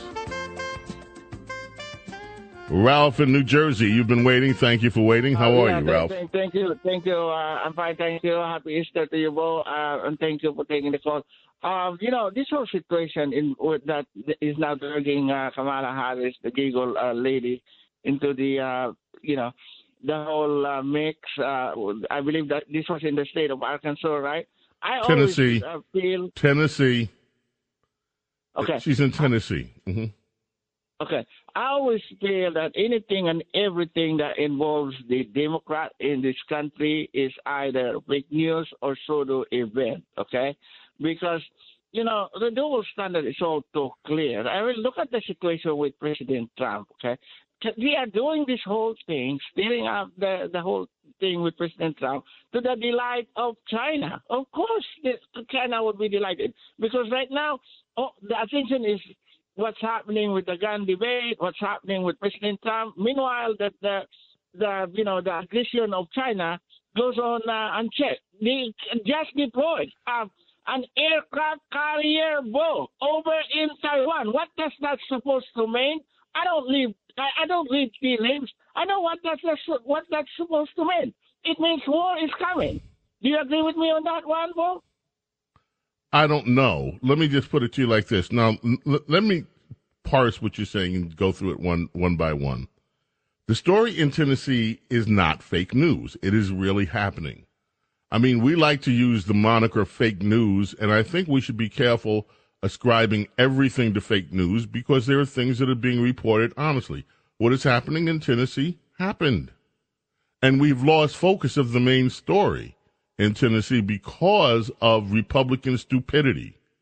The main story in Tennessee was that a transgendered young man who identifies as a woman, went into a Christian school, and that is significant because a lot of the hate coming from transgender so-called activists, quote unquote, is being directed at the Christian community. There was this trans hate day that was, I forget the name of the day that they had, Trans Day of Vengeance or something like that. And it was scheduled around the same weekend that this shooting happened at the Christian school, but they had to cancel it. And in their promotions, they showed a lot of transgender people, supposedly, that were armed to the hilt with what the Democrats call assault weapons. And they were declaring they would take vengeance on Christians. Okay? So that is real news. Now, the Republicans screwed it up in Tennessee. Now, all of a sudden, no one's talking about the fact that we have not seen the manifesto that this mass killer of children, including children, 9-year-old, and the principal of that school, he wrote a manifesto. The FBI, Joe Biden's administration, took the manifesto, said, we have to analyze this. No one's heard about it since. That is unacceptable. The news story is real. And we live in a world where there are multiple news events happening at the same time, such as the nature of news, such has always been the nature of news. Because one news story exists doesn't mean that the other news stories don't exist. You know about the situation in China because it was reported in the news. That being the warship that is sailing down the straits right past Taiwan. And this happened after Kevin McCarthy had a meeting with a Taiwanese official. The Chinese government reacted harshly to that. They warned him in the beginning, don't do it. They do this all the time to Americans. You better not meet this one. You better not meet with this one. And Kevin McCarthy said, screw that. I'm going to meet with who I want to meet with, as he should. He's an American elected leader. So the Chinese sail a warship. But the Chinese have been threatening us for decades. The only one that stood up to the Chinese threats was Donald Trump. And what happened immediately after he entered into a trade war with China, which they lost, by the way, went unreported in American media. What happened after that? Well, then the world was thrown into a pandemic that originated, interestingly enough, in China. But that news story exists too. But China started developing a blue water navy under Obama. And at the time, I remember speaking out about it, saying this is dangerous stuff here. The Chinese have now, and by the way, the Chinese have used stolen technology and corporate espionage, and they've also had help from Democrats like Bernard Schwartz of the Loral Space Corporation to make sure that their military is strong. And we sit back on our haunches and we sit about and we argue whether girls should be playing boys' sports or whether this, that, or the other, while all of this has been taking place. The Chinese have been on a march now that is almost a 20-year march to infiltrate the governments around the world, to spend money in countries that we have ignored so that they can become the superpower of the world financially and others. At the same time, they've developed their own currency, digital currency. At the same time, you now have states and countries around the world that are ditching the United States dollar as the reserve. There are a lot of ominous things that are happening. And you're right about that. But just because all of these other things are happening doesn't mean the news that we're actually seeing is fake news. It is also real news. But it does have the effect of taking our attention off the bigger picture. Now, we've got a lot of problems in the bigger picture of America that we're not addressing.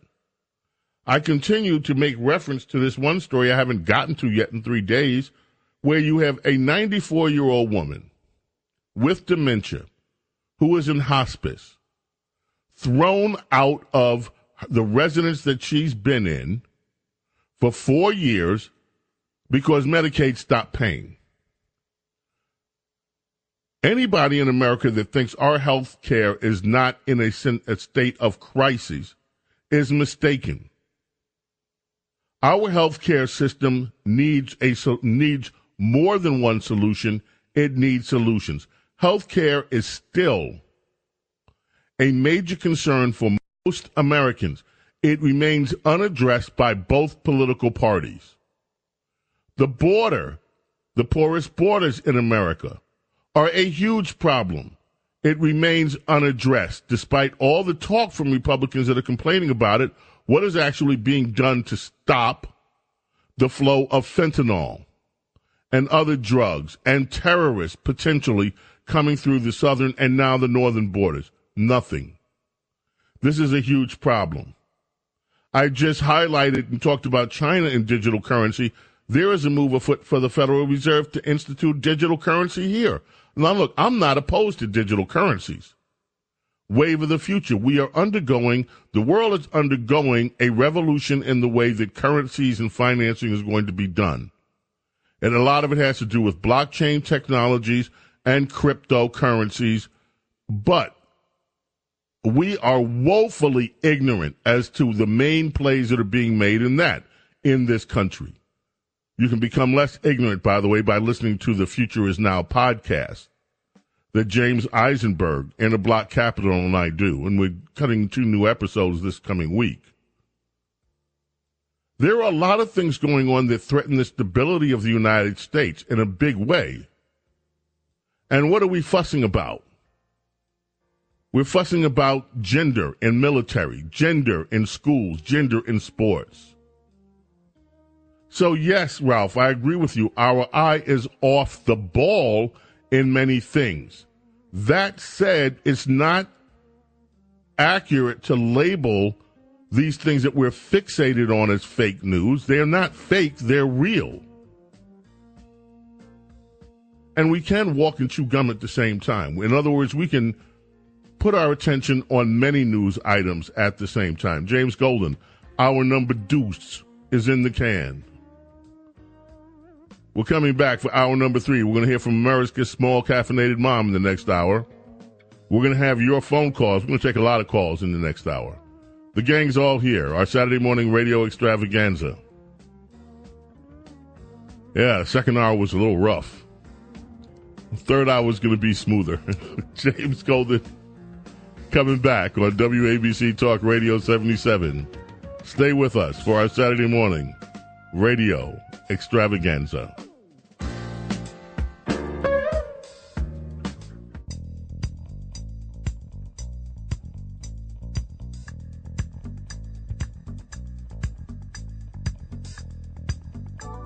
It's James Golden, a.k.a. Bo Snerdley, on 77 WABC, the crown jewel of American radio. Welcome to your Saturday morning radio extravaganza. James Golden here with you on WABC Talk Radio 77. I just got a text from one of the friends of the show wishing us all a happy Easter. He is the conductor, the wonderful conductor, Patrick Burns. Yeah, he's amazing. And I tell you what, he's given me some really great music lessons. I mean, conductor. I'm so, it's like, wow. Yeah. And so one of these days we have to have Patrick back because he actually, I could spend hours talking to him. Every time I talk to him, I feel like uplifted.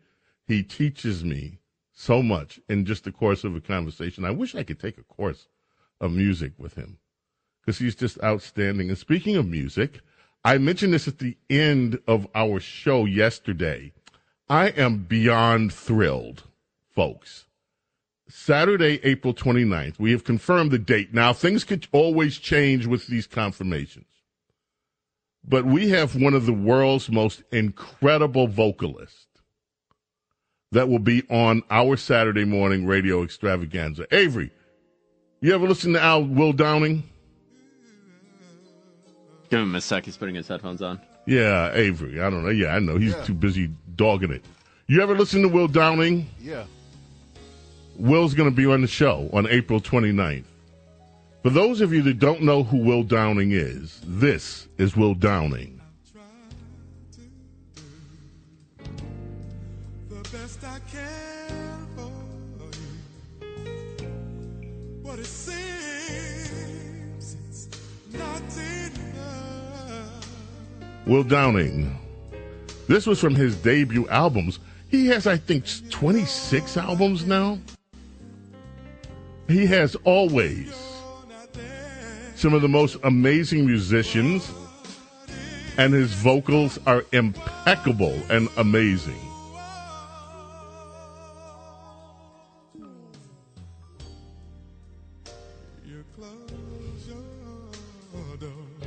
This is an Angie Bofill song.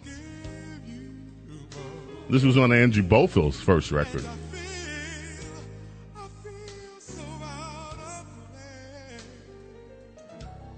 So anyway, thanks, Diego. That's a little taste of Will Downing.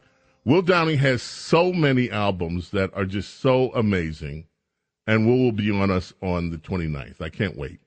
And that's just, I'm just really excited about that. He is, I mean, Luther Vandross, if those of you who are Luther fans, you're Will Downing fans. Not that they sound alike, but he's in that category of vocalist. There are very few vocalist that actually can sing the way that this man can sing. So I'm just really happy that he'll be joining us. Your calls are coming up as well this hour. America's small caffeinated mom, Rhonda Schrock, joins us later on this hour. There is still a battle going on over the Trump indictment. The House is probing it. And thank you, Jim Jordan. Hey, Lisa, we need to have Jim on fairly soon, Congressman Jim Jordan, because as he has issued a subpoena, and Alvin Bragg has his panties in a bunch about this, that they are actually looking into what his office is doing. And he's stomping his feet. Oh, how unfair this is, how terrible this is, how dare anybody look at me. Excuse me, Mr. Bragg. That little pesky document that you people don't like to acknowledge, the Constitution of the United States, there's a pecking order for power, to put it in normal parlance, and you, a local DA, are near the bottom of the pecking order. You have to answer to the state. The state has to answer to the feds. That's the way it works. So, yes, your federal government has every right, your Congress, to ask you and tell your prosecutors, come up here and explain to us exactly what you're doing. And by the way, don't throw out your documents or communications, because we want to see those too. So Alvin Bragg is trying to say, oh, this is the Republicans weaponizing. Who's weaponizing what? Almost everybody knows this is nothing but a political persecution that is taking place. Have you heard we have another candidate running on the Republican side? Did you know that? Scott, do you know who's running on the Republican side? So far, who's running against Trump? DeSantis. Hasn't announced. Nikki Haley. She has. Ari, somebody or other. Are you talking about Ramaswamy? I remember seeing somebody that just announced last week that had a goofy name, but I can't remember who it was. Goofy name. I'm not going there. I don't believe it was that. No, it wasn't Ramaswamy. He's running. I think I know who you're talking about, but I can't remember. Asa Hutchinson. Yes. Asa Hutchinson. Yes, Asa was the goofy name. I remember when Asa was in the House of Representatives. He was one of the Clinton impeachment managers. And wow, he was on fire back then. Everybody was like, who is this guy? And then he turned into what some people would call a rhino. And he was the governor in Arkansas, and now he says he's the clear alternative. It's me. I'm the clear alternative to Donald Trump. Well, okay. Let's see how this plays out, Mr. Clear Alternative. And people keep asking Larry Hogan to run. Larry Hogan was the anti-Trump, the Trump hater governor from Maryland, who, by the way, his chief of staff went on the lam. His chief of staff was accused of all kind of things. The guy went as a fugitive. He got killed, and the feds caught up with him and trapped him somewhere. I think there was either I didn't read the story close enough to remember the details, except that he is deaded now. So, yes, Debbie, Will Downing does have a nice voice. He has an amazing voice. And I can't wait for you to hear more. He does a version of When Sunny Gets Blue. Now, you know I love Johnny Mathis. We gave away Johnny Mathis tickets. And, I mean, Will does everything. He's got original songs. There's a song that he wrote that we don't have in the library, which, I mean, is one of the saddest songs you will ever hear in your life. Brings tears. Called Sorry I is the name of the song. We don't have that in the library. We will have it by the time he gets here.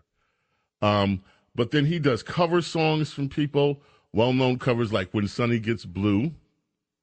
And it's just amazing.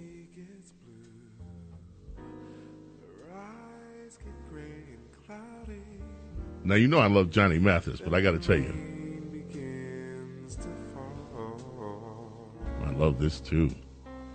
We're going to go to a break. We're going to come back, and we're going to talk. And we'll talk with you. Your calls are coming up.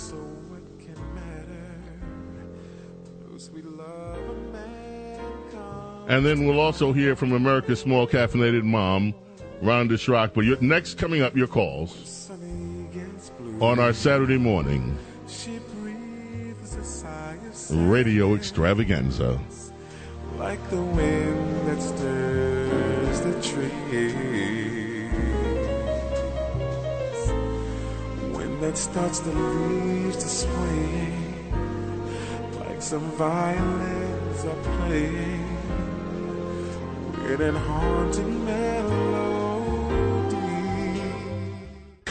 Bo knows politics and so much more. A true connection to real New York on 77 WABC. Look at you walking in here looking all pretty and angry and mean and good. I know you didn't get your hair done so you could just sit down and just sit still. Hey, we trying to have a good time tonight. Let's go, baby. Let's go, baby. It's my birthday. No, it's not. No, it's not. But I still look good, though. Hot comb hot. I bet you want an autograph. You and your friends. Gotta do it in the penthouse. That's where I keep my pen. I don't see you with him. Get your Instagram and your Twitter.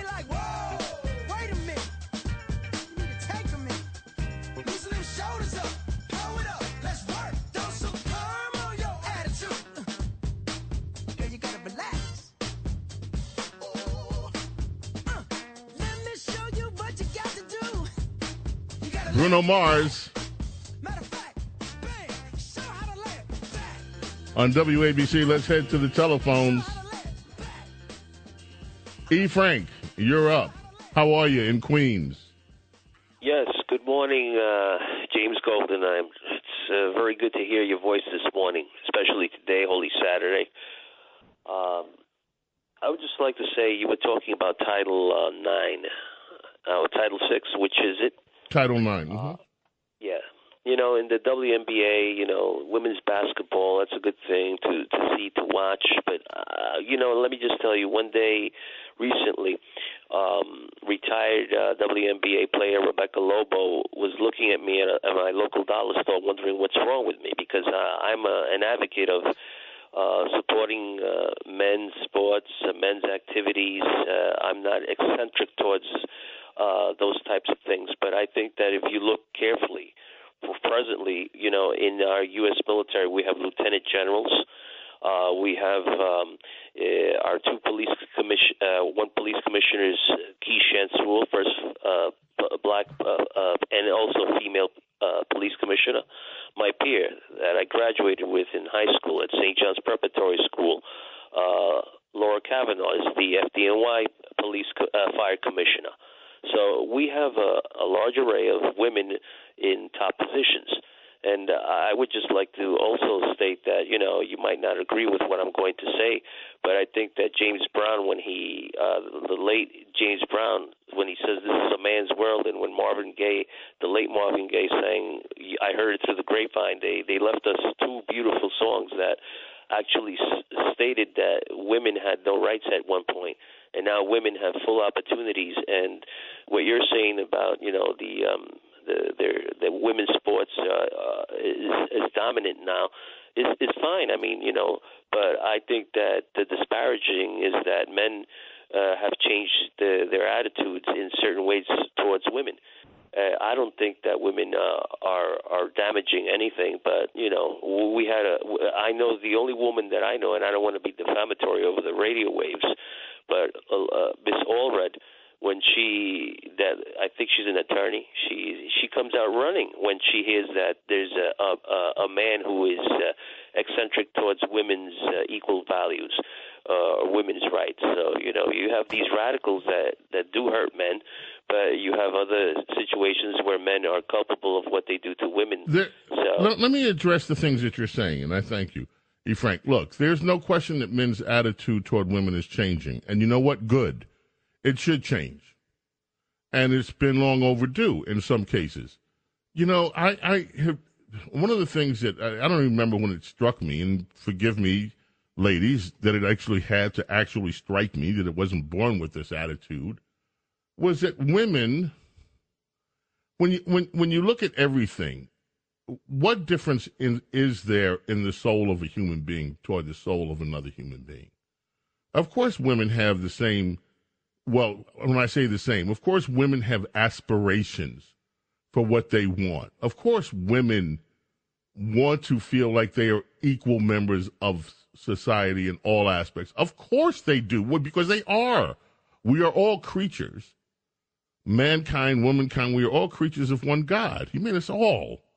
And these souls that we have in us are one, they are a spark of the divine, a spark of the essence of life. And so, of course, and the way that men, including me and earlier incarnations of myself, have treated women, leaves a lot to be desired sometimes, like they're our property, like they are somehow or another, because they're women, that they should be. Let me just say this. Of course, the attitudes are changing. Now, that doesn't mean that everything is hunky-dory in the way that the feminists have portrayed this quote-unquote division, the fault lines of gender. And most successful relations, I'm not the one to talk about successful relationships, so let me just back out of that one right now. But, of course, we need to see some of these changes. Title IX was a good thing. Of course, our girls should be able to compete in sports. Competition does good things for people. It helps you bring out the best in yourself and achieve things that you never thought were achievable. Of course, girls need to experience that too, those that want it. So these things, some of these societal things that are happening, some of them are not good, but there are many of the changes that have happened that are good. So, yeah, thank you for that. Christine, Middletown, Connecticut. Thank you, Christine. Hi, Christine. I'm glad you waited. It's been a while since I've heard from you. Well, you know, you talked about the trans female in sports, so I took it upon myself to put an end to it in the Connecticut Interscholastic Athletic Conference, the high school girls. I emailed some politicians. I haven't heard back on it. And then I went on the CIAC website, and Glenn Lungarini, he answers transgender questions, so I sent him an email suggesting a change in the rules, of which would put an end to this. And nothing, I've heard nothing on that too, sir.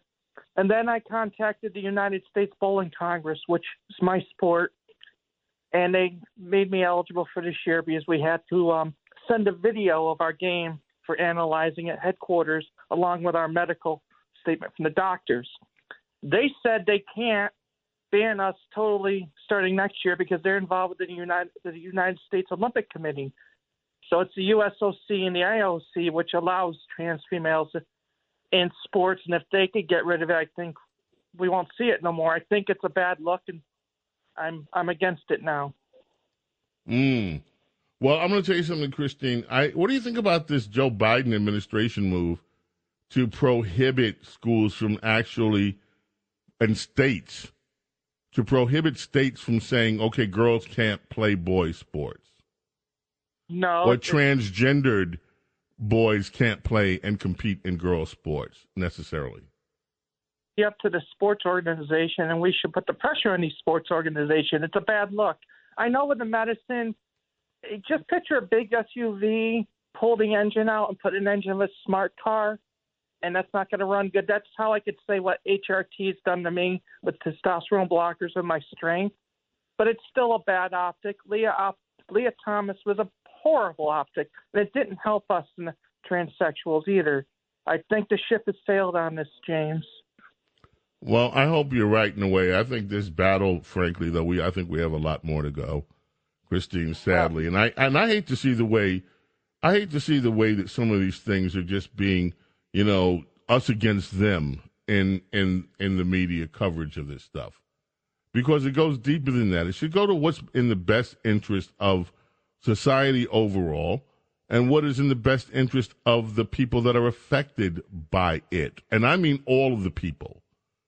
This thing is affecting girls that want to compete. There are a lot of girls like this woman, Ridley, I forget her last name right now. She was just beat up the other day for making a speech. She's a female athlete, and she's saying this is not fair. She was out in the left coast, and she literally got beat up by some trans activists.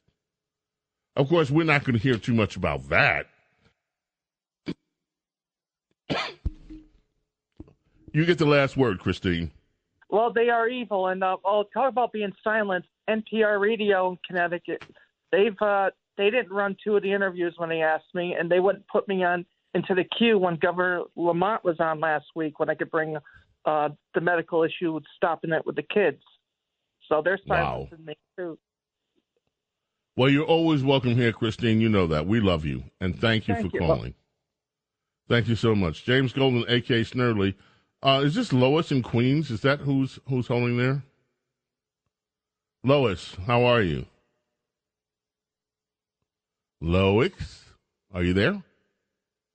Well, we'll move on. Thank you. Appreciate it. Jack in New Jersey. You've been waiting a heck of a long time. Thank you for your patience, Jack. How are you? Good, Bo. Good morning. How are you? Good, thank you. I wanted to, all this stuff that we've been talking about, be it the transgender, the Tennessee thing, whatever, but this whole discussion about the petrodollars and how lack of coverage it's getting. And I guess the one thing that I'm trying to think about is, I bring up these issues with, say, people in the family, and they say, well, what am I supposed to do about this, right? So if the BRIC nations are beginning to transact in everything but U.S. dollars, people don't realize what that implication has for mortgages, car loans, everything that we've had a beautiful time enjoying of a cheap dollar. You're onto something here that most people this stuff. See, the problem with discussing this stuff is you get into eye glaze territory. You start talking about petrodollars and global financing, and people's eyes, they literally glaze over. That's because we don't understand, most of us don't understand geopolitical economics. Let's face it, it's not taught. And so what you're talking about is something that's very real. It is happening underneath our nose, and it's happening because of weakness from this administration. Let me see if I can explain just a little bit of it in a way that will make sense. China and Russia have formed an alliance, and that alliance is to basically destabilize the United States of America. And one of the things that Russia did, partially because of this Ukrainian war, is saying we're going to stop honoring people that pay in petrodollars. You can no longer pay us in U.S. dollars. We have to take rubles. Now, people in Europe that buy energy from them, they have no choice. If you want the energy, you either pay in rubles or go cold. Danger, danger. Other nations are looking at the United States and saying, we don't like you anymore. Saudi Arabia. Again, all these years, the oil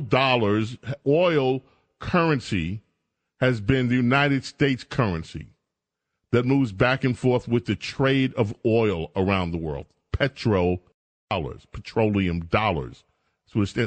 So all of a sudden, you have nations like Saudi Arabia saying, you know what, U.S. dollar thing is kind of lame. I think maybe we should start looking at other currencies. The United States dollar, the reason that we were the world superpower, one of the reasons is that our currency was used as a safe currency around the world. People understood that the United States was a stable nation, and therefore our currency had the aura of stability around it. It was a barometer for trade. Right now, other nations are saying, we are not going to use petrodollars. We're not going to use the U.S. dollar.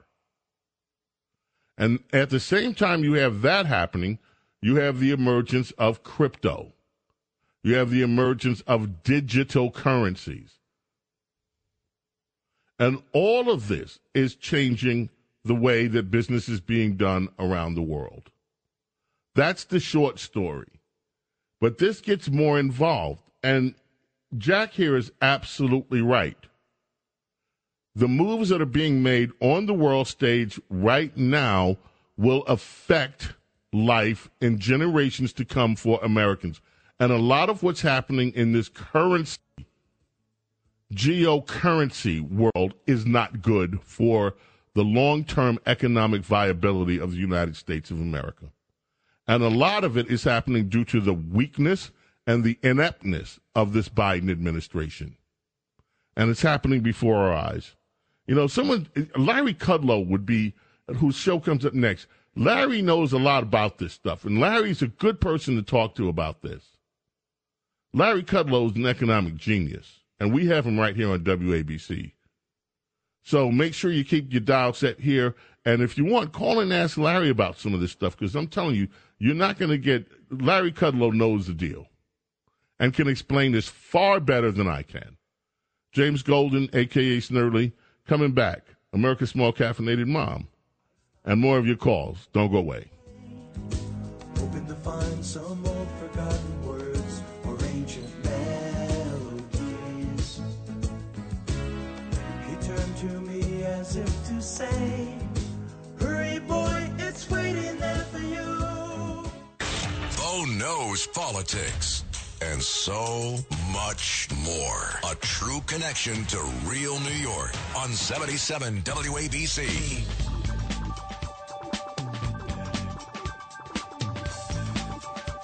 WABC. I haven't heard this in a while. Talk Radio 77. You may find yourself living in a shotgun shack, and you may find yourself in another part of the world, and you may find yourself behind the wheel of a large automobile, and you may find yourself in a beautiful house with a beautiful wife, and you may ask yourself, well, how did I get here? Yes, how did you get here indeed? America's Small Caffeinated Mom is here. How did we get here? Rhonda, how are you this morning? I'm doing good, James. Happy Easter to you and the team. And happy Easter to you, Rhonda. Rhonda, I saw a documentary. I saw a documentary last night. I was half asleep doing it, watching it, but I saw most of it. And it was about the prairie land and of the United States of America and how they're introducing all these kind of different wildlife back into the prairie, the foxes and the bisons and all this good stuff. It was kind of amazing. And I thought about you because they showed some scenes of the farmland out there, and it is beautiful beyond compare. It is just absolutely stunningly beautiful. And you send me pictures time to time from and I really enjoy those pictures that you send me from life in the in USA, in real USA. So I just wanted to say thank you.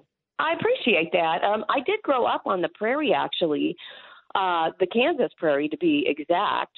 My great grandfather came to the prairie in a covered wagon as an infant. So my roots on the Kansas prairie are very deep. That prairie has a very stark beauty. My people were wheat farmers, and so there's nothing like a Kansas wheat field that has turned gold in the summer sun. And, of course, there's always the wind. So it looks like a sea of golden waves, the waves of golden grain, you know. I lived there.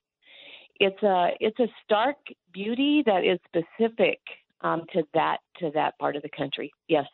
So now we live in cornfield country, and that has its own beauty. So I'm glad you're enjoying the pictures. I like sending you little snippets of what life is like here. Right. So you have an essay this week, Rhonda. What's up? Yes, I do. The state of the country is always on my mind. It's never off of my mind. As you know, as our listeners know, the ones that have followed us, my husband and I have 4 sons, and I carry a very fierce maternal and protective love. When I was growing up on the prairie, actually, I would daydream about what my life would be like when I grew up, and I would imagine myself having a nice, even mix of boys and girls. Well, that was a daydream because I didn't get a nice, even mix. It's not even at all, but it's been very nice. And if anybody in my life has taught me about the power of prayer and the need for prayer, it has been my sons. Back at Thanksgiving time, you and I sat down and we talked about my oldest son's journey into the world of drug addiction. He ended up being homeless 3 years ago right now. He was on the streets. We had very limited contact with him. He was in dire straits. Well, this last Christmas, as you know, he and all of his brothers came home. Our 4 sons are in 4 different states, and they were all home for 2 weeks at Christmas. And it was like, the Egyptian locust had descended and just swept through my pantry. It was wonderful. It was awesome. I loved it. But one of those, both Sundays, we had the beautiful privilege of going to church together. I could look down the row, and there were my sons singing and worshiping God. And after one of those services, that oldest son of mine, who had taken us to hell and back, he was talking a little bit about his story to one of the other parishioners, and this is what came out of his mouth. He said, I called my mom one day, and I was mad. And I said, are you praying against me? Because at the time, he told me once, I worked very hard at not working. In other words, he would try to come up with these shady deals and schemes that were outside the law. And every time he would get one set up, it looked like it was going to go through. Something would come up and it would fall through. And it had happened again, and he just felt in his heart that mother was praying against him. That's how he thought of it. Well, we laughed, but it reminded me of an important lesson his journey taught me, and that was the power of prayer, and that even all those years when it looked like the hand of God was not moving, that God was not doing anything, it was exactly the opposite. He was all over our son's journey, and I was just so grateful. The other thing I wanted to share with you is that during that time of his journey into drug addiction, he had gone away to a program earlier in his journey for like 7 months. He came home, and we began to see him sliding back down, and we were alarmed. He was getting back in with the old friends. And so one day when I was out running down our country road, I was praying, and I was saying, God, please send him good friends. And the Almighty stopped me cold on the road that day, and he said very quietly, it doesn't work like that. He has to want that kind. And I thought, but of course, none of us do anything we don't want to do. So immediately I began praying. It comes from the book of Philippians, chapter 2, verse 13, for it is God that works in you to help you to will and then to do of his good pleasure. It was a light bulb moment, and it changed forever the way I pray for him, the way I pray for myself, the way I pray for many other people. And I said, okay, Lord, change his desires. Give him good desires, because I know when he wants the right thing, he will do the right thing. And now years later, here is my son standing in a church telling someone else how God had worked in his life. He is a brand new man. So I tell that to encourage our listeners. And James, all the love and maternal fierceness and tenderness and compassion that I feel for my sons is what I feel for this country and for my people. I cannot explain it any better than that. I have that love for my country.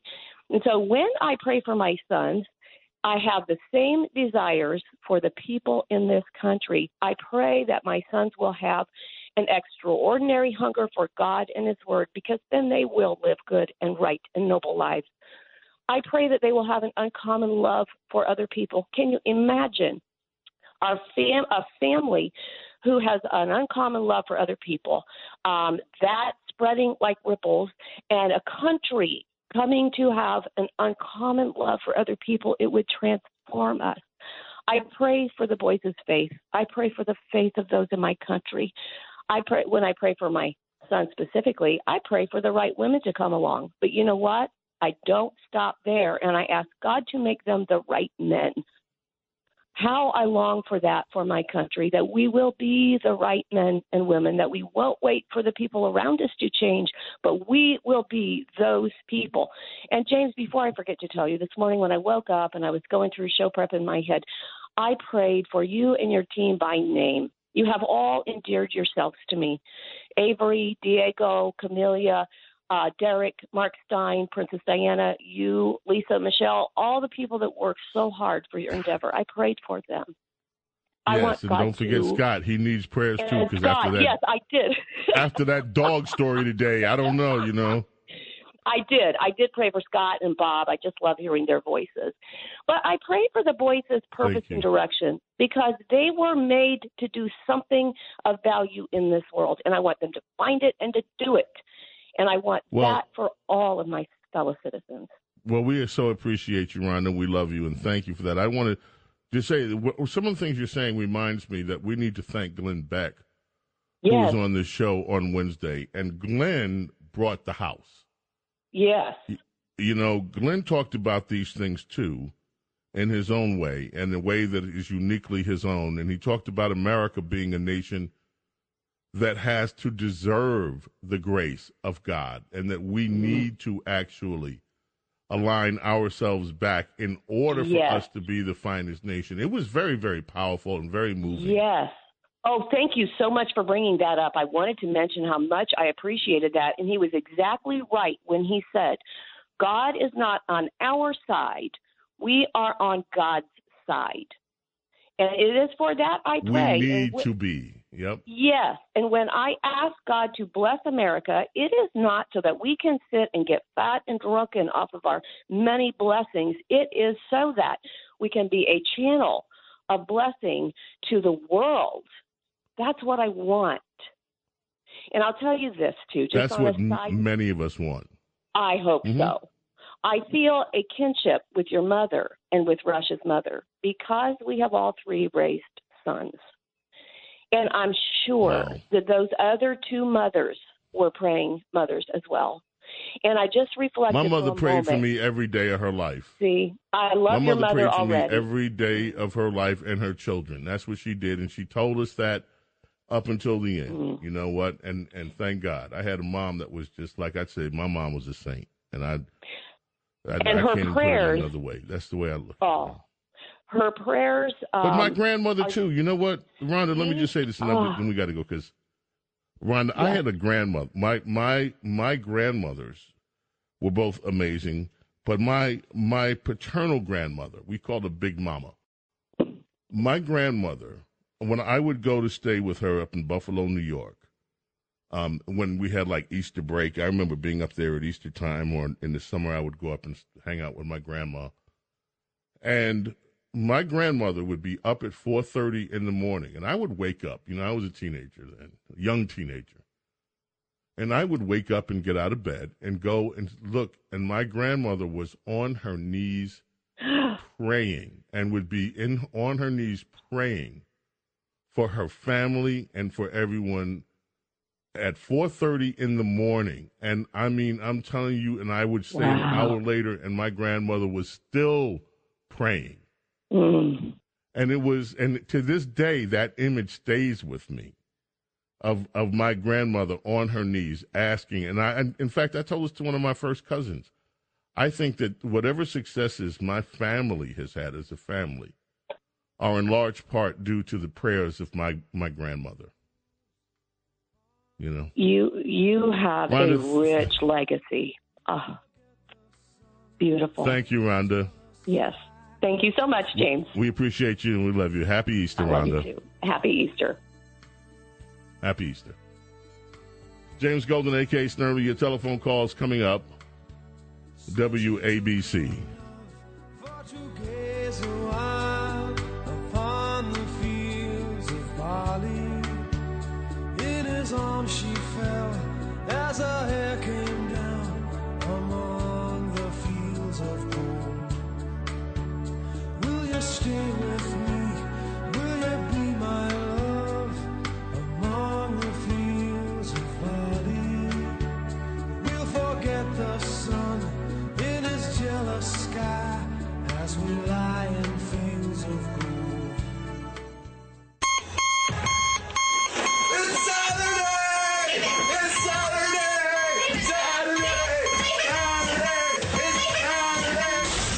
Saturday morning radio extravaganza.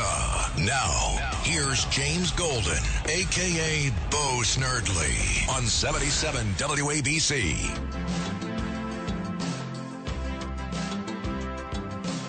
WABC Talk Radio, 77.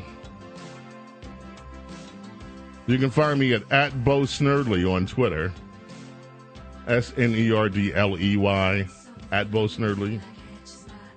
You can also sign up for our twice-a-day news blast at The Daily BS. TheDailyBS.com. Okay, Anthony, New Jersey. You're on WABC. How are you, Anthony? Oh, hi, Bo. I called up because I wanted to clear something up with you. I called you up a couple months ago, and you were talking about women. And I called up and I said in the scripture that God had commanded men to take the lead in the family there. And you cut me off right there. You didn't allow me to finish, and you went on talking and saying how everything a man does, he does for women, that women control the world. And you look like Prince Charming, and I look like an idiot. I wanted you to understand, and the listeners to understand, that I love women. I love women, and I know when God gave that commandment, he loves women. The first person that Jesus talked to was a Samaritan woman. And the women in the cave was Mary and Magdalene that he first sat and revealed himself to after the resurrection there. So I love women, and I don't want to come across though I don't love women there. But there was something for that scripture. There was an order in that scripture where it kept the family unit together, that it was built on love. It wasn't built on division or that men were any better than women. Obviously, they're not there. If anything in my life, I have nothing but women in my life. I love them. I got 5 sisters. My mother, they were the strongest ever. My mother was stronger than my father. My sisters were stronger than my father. I want you to understand that. I want your listeners to know that when I made that comment, I made it out of love and nothing but love. Thank you. Well, let me apologize to you for cutting you off before you could get that out. I try not to do that. And so if I wronged you, I am humbly sorry. And I'm glad you got a chance to and nothing that you said today I find distressing or disturbing. I think what you stated today was an excellent view to have. Anthony, you get the last word. Thank you. I love you, and I love all your listeners out there. And remember, there's nothing but love all around us. All we have to do is open our eyes. Enjoy your weekend. Bye-bye. And I love you, too. Thank you. I love you, too. Thank you so much. And there is love all around. That's what this show is about. We believe in love. We love love.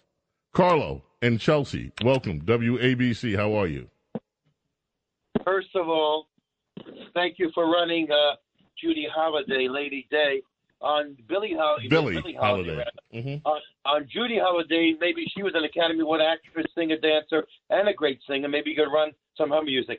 Anyway, but what I want to say is rapid fire, and then you respond. The bottom line is Alan Bragg's out of his mind.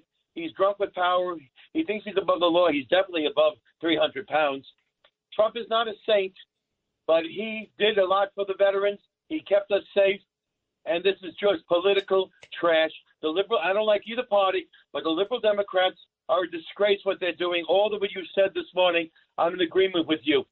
The bottom line is $13 million, Bo, for the NYCPD for his Trump's appearance for security. That doesn't include state police or federal police.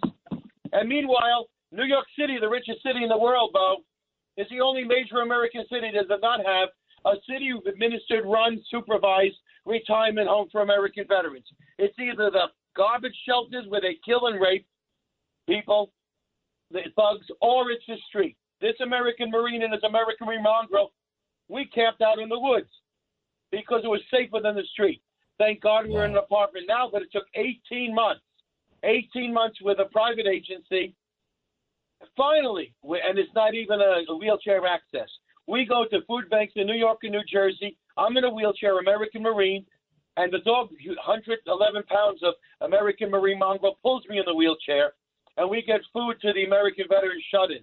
Living the words of Christ in Matthew, when I was hungry, you gave me to eat. What I'm saying is things have to change. It's up to the people who owe their freedom by the grace of God and American and NATO troops and veterans to pressure the powers that be, both parties, local, state, federal, to stop this woke nonsense and to help the veterans, American and NATO veterans, the disabled, the children, the legal immigrants.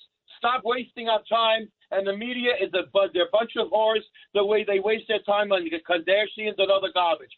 Use the gifts that God gave you, the tools to make things better for the decent people, the animals, the men, women, and children, dogs, and cats.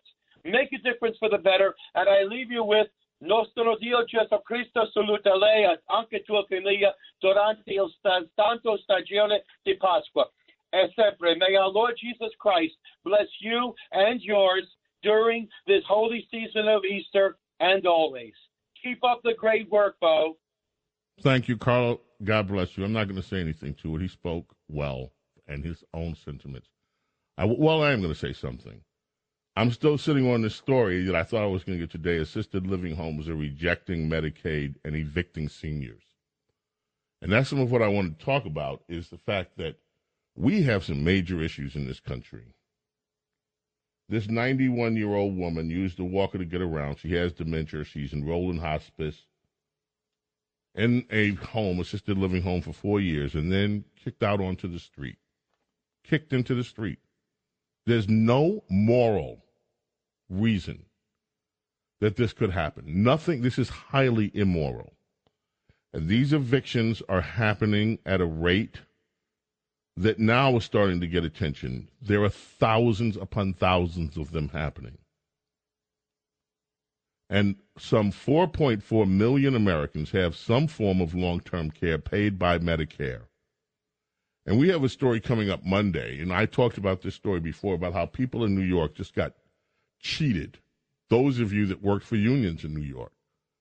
Mayor Adams and your union thugs just took what was promised to you for years, retired city workers, just took it and said, never mind, we're going to put you on Medicaid. And this is what they're doing on Medicaid. They're throwing old people out into the streets. We've got some real issues in this country that have to be addressed, that go to the very center of who we are as a people and what is moral and what is immoral. And these are big issues, and they require big solutions. And instead, we're wasting time, and these issues are not even being addressed in Congress, not at all. But this is where people live. What happens to me when I get old? You know, it's not just that the Democrats want to see you not come out of the womb and do everything they can to kill you in the womb. If you do make it out and you make it to old age, then they want to make sure that then their policies that throw them on the street. But it's unfair for me to say Democrats, because this is a both-party issue that will allow seniors in their years where they shouldn't even be thinking about security to be evicted from assisted living while you're in hospice. What kind of human beings do that to each other? So I still have that story from today, and I will get to it. I'm keeping it right here on this desk until I do. There's another story that I've kept from the L.A. Times. Undocumented workers should be able to get unemployment benefits. That one's in the L.A. Times. And then there are more. But so quickly, time evaporates, and here we are again at the end of our third hour on our Saturday morning radio extravaganza. We have a lot of fun here. I have the best crew in radio. I say it all the time, and I mean it. And I appreciate being able to come here and speak with you and have you call and have you listen. I'm just filled with gratitude for you and to be back on WABC, my home station I grew up listening to, wanting to be a part of. Monday, 4 o'clock, Bo Snerdley's Rush Hour. Thank you. I want to say Happy Easter to every one of you. I would like to say some things about... It was only this year that I was able to actually watch The Passion of the Christ. And it still made me so upset. But, that said, Happy Easter. May God bless and protect each and every single one of you and your families. Be back on Monday, God willing. See you then. Bye.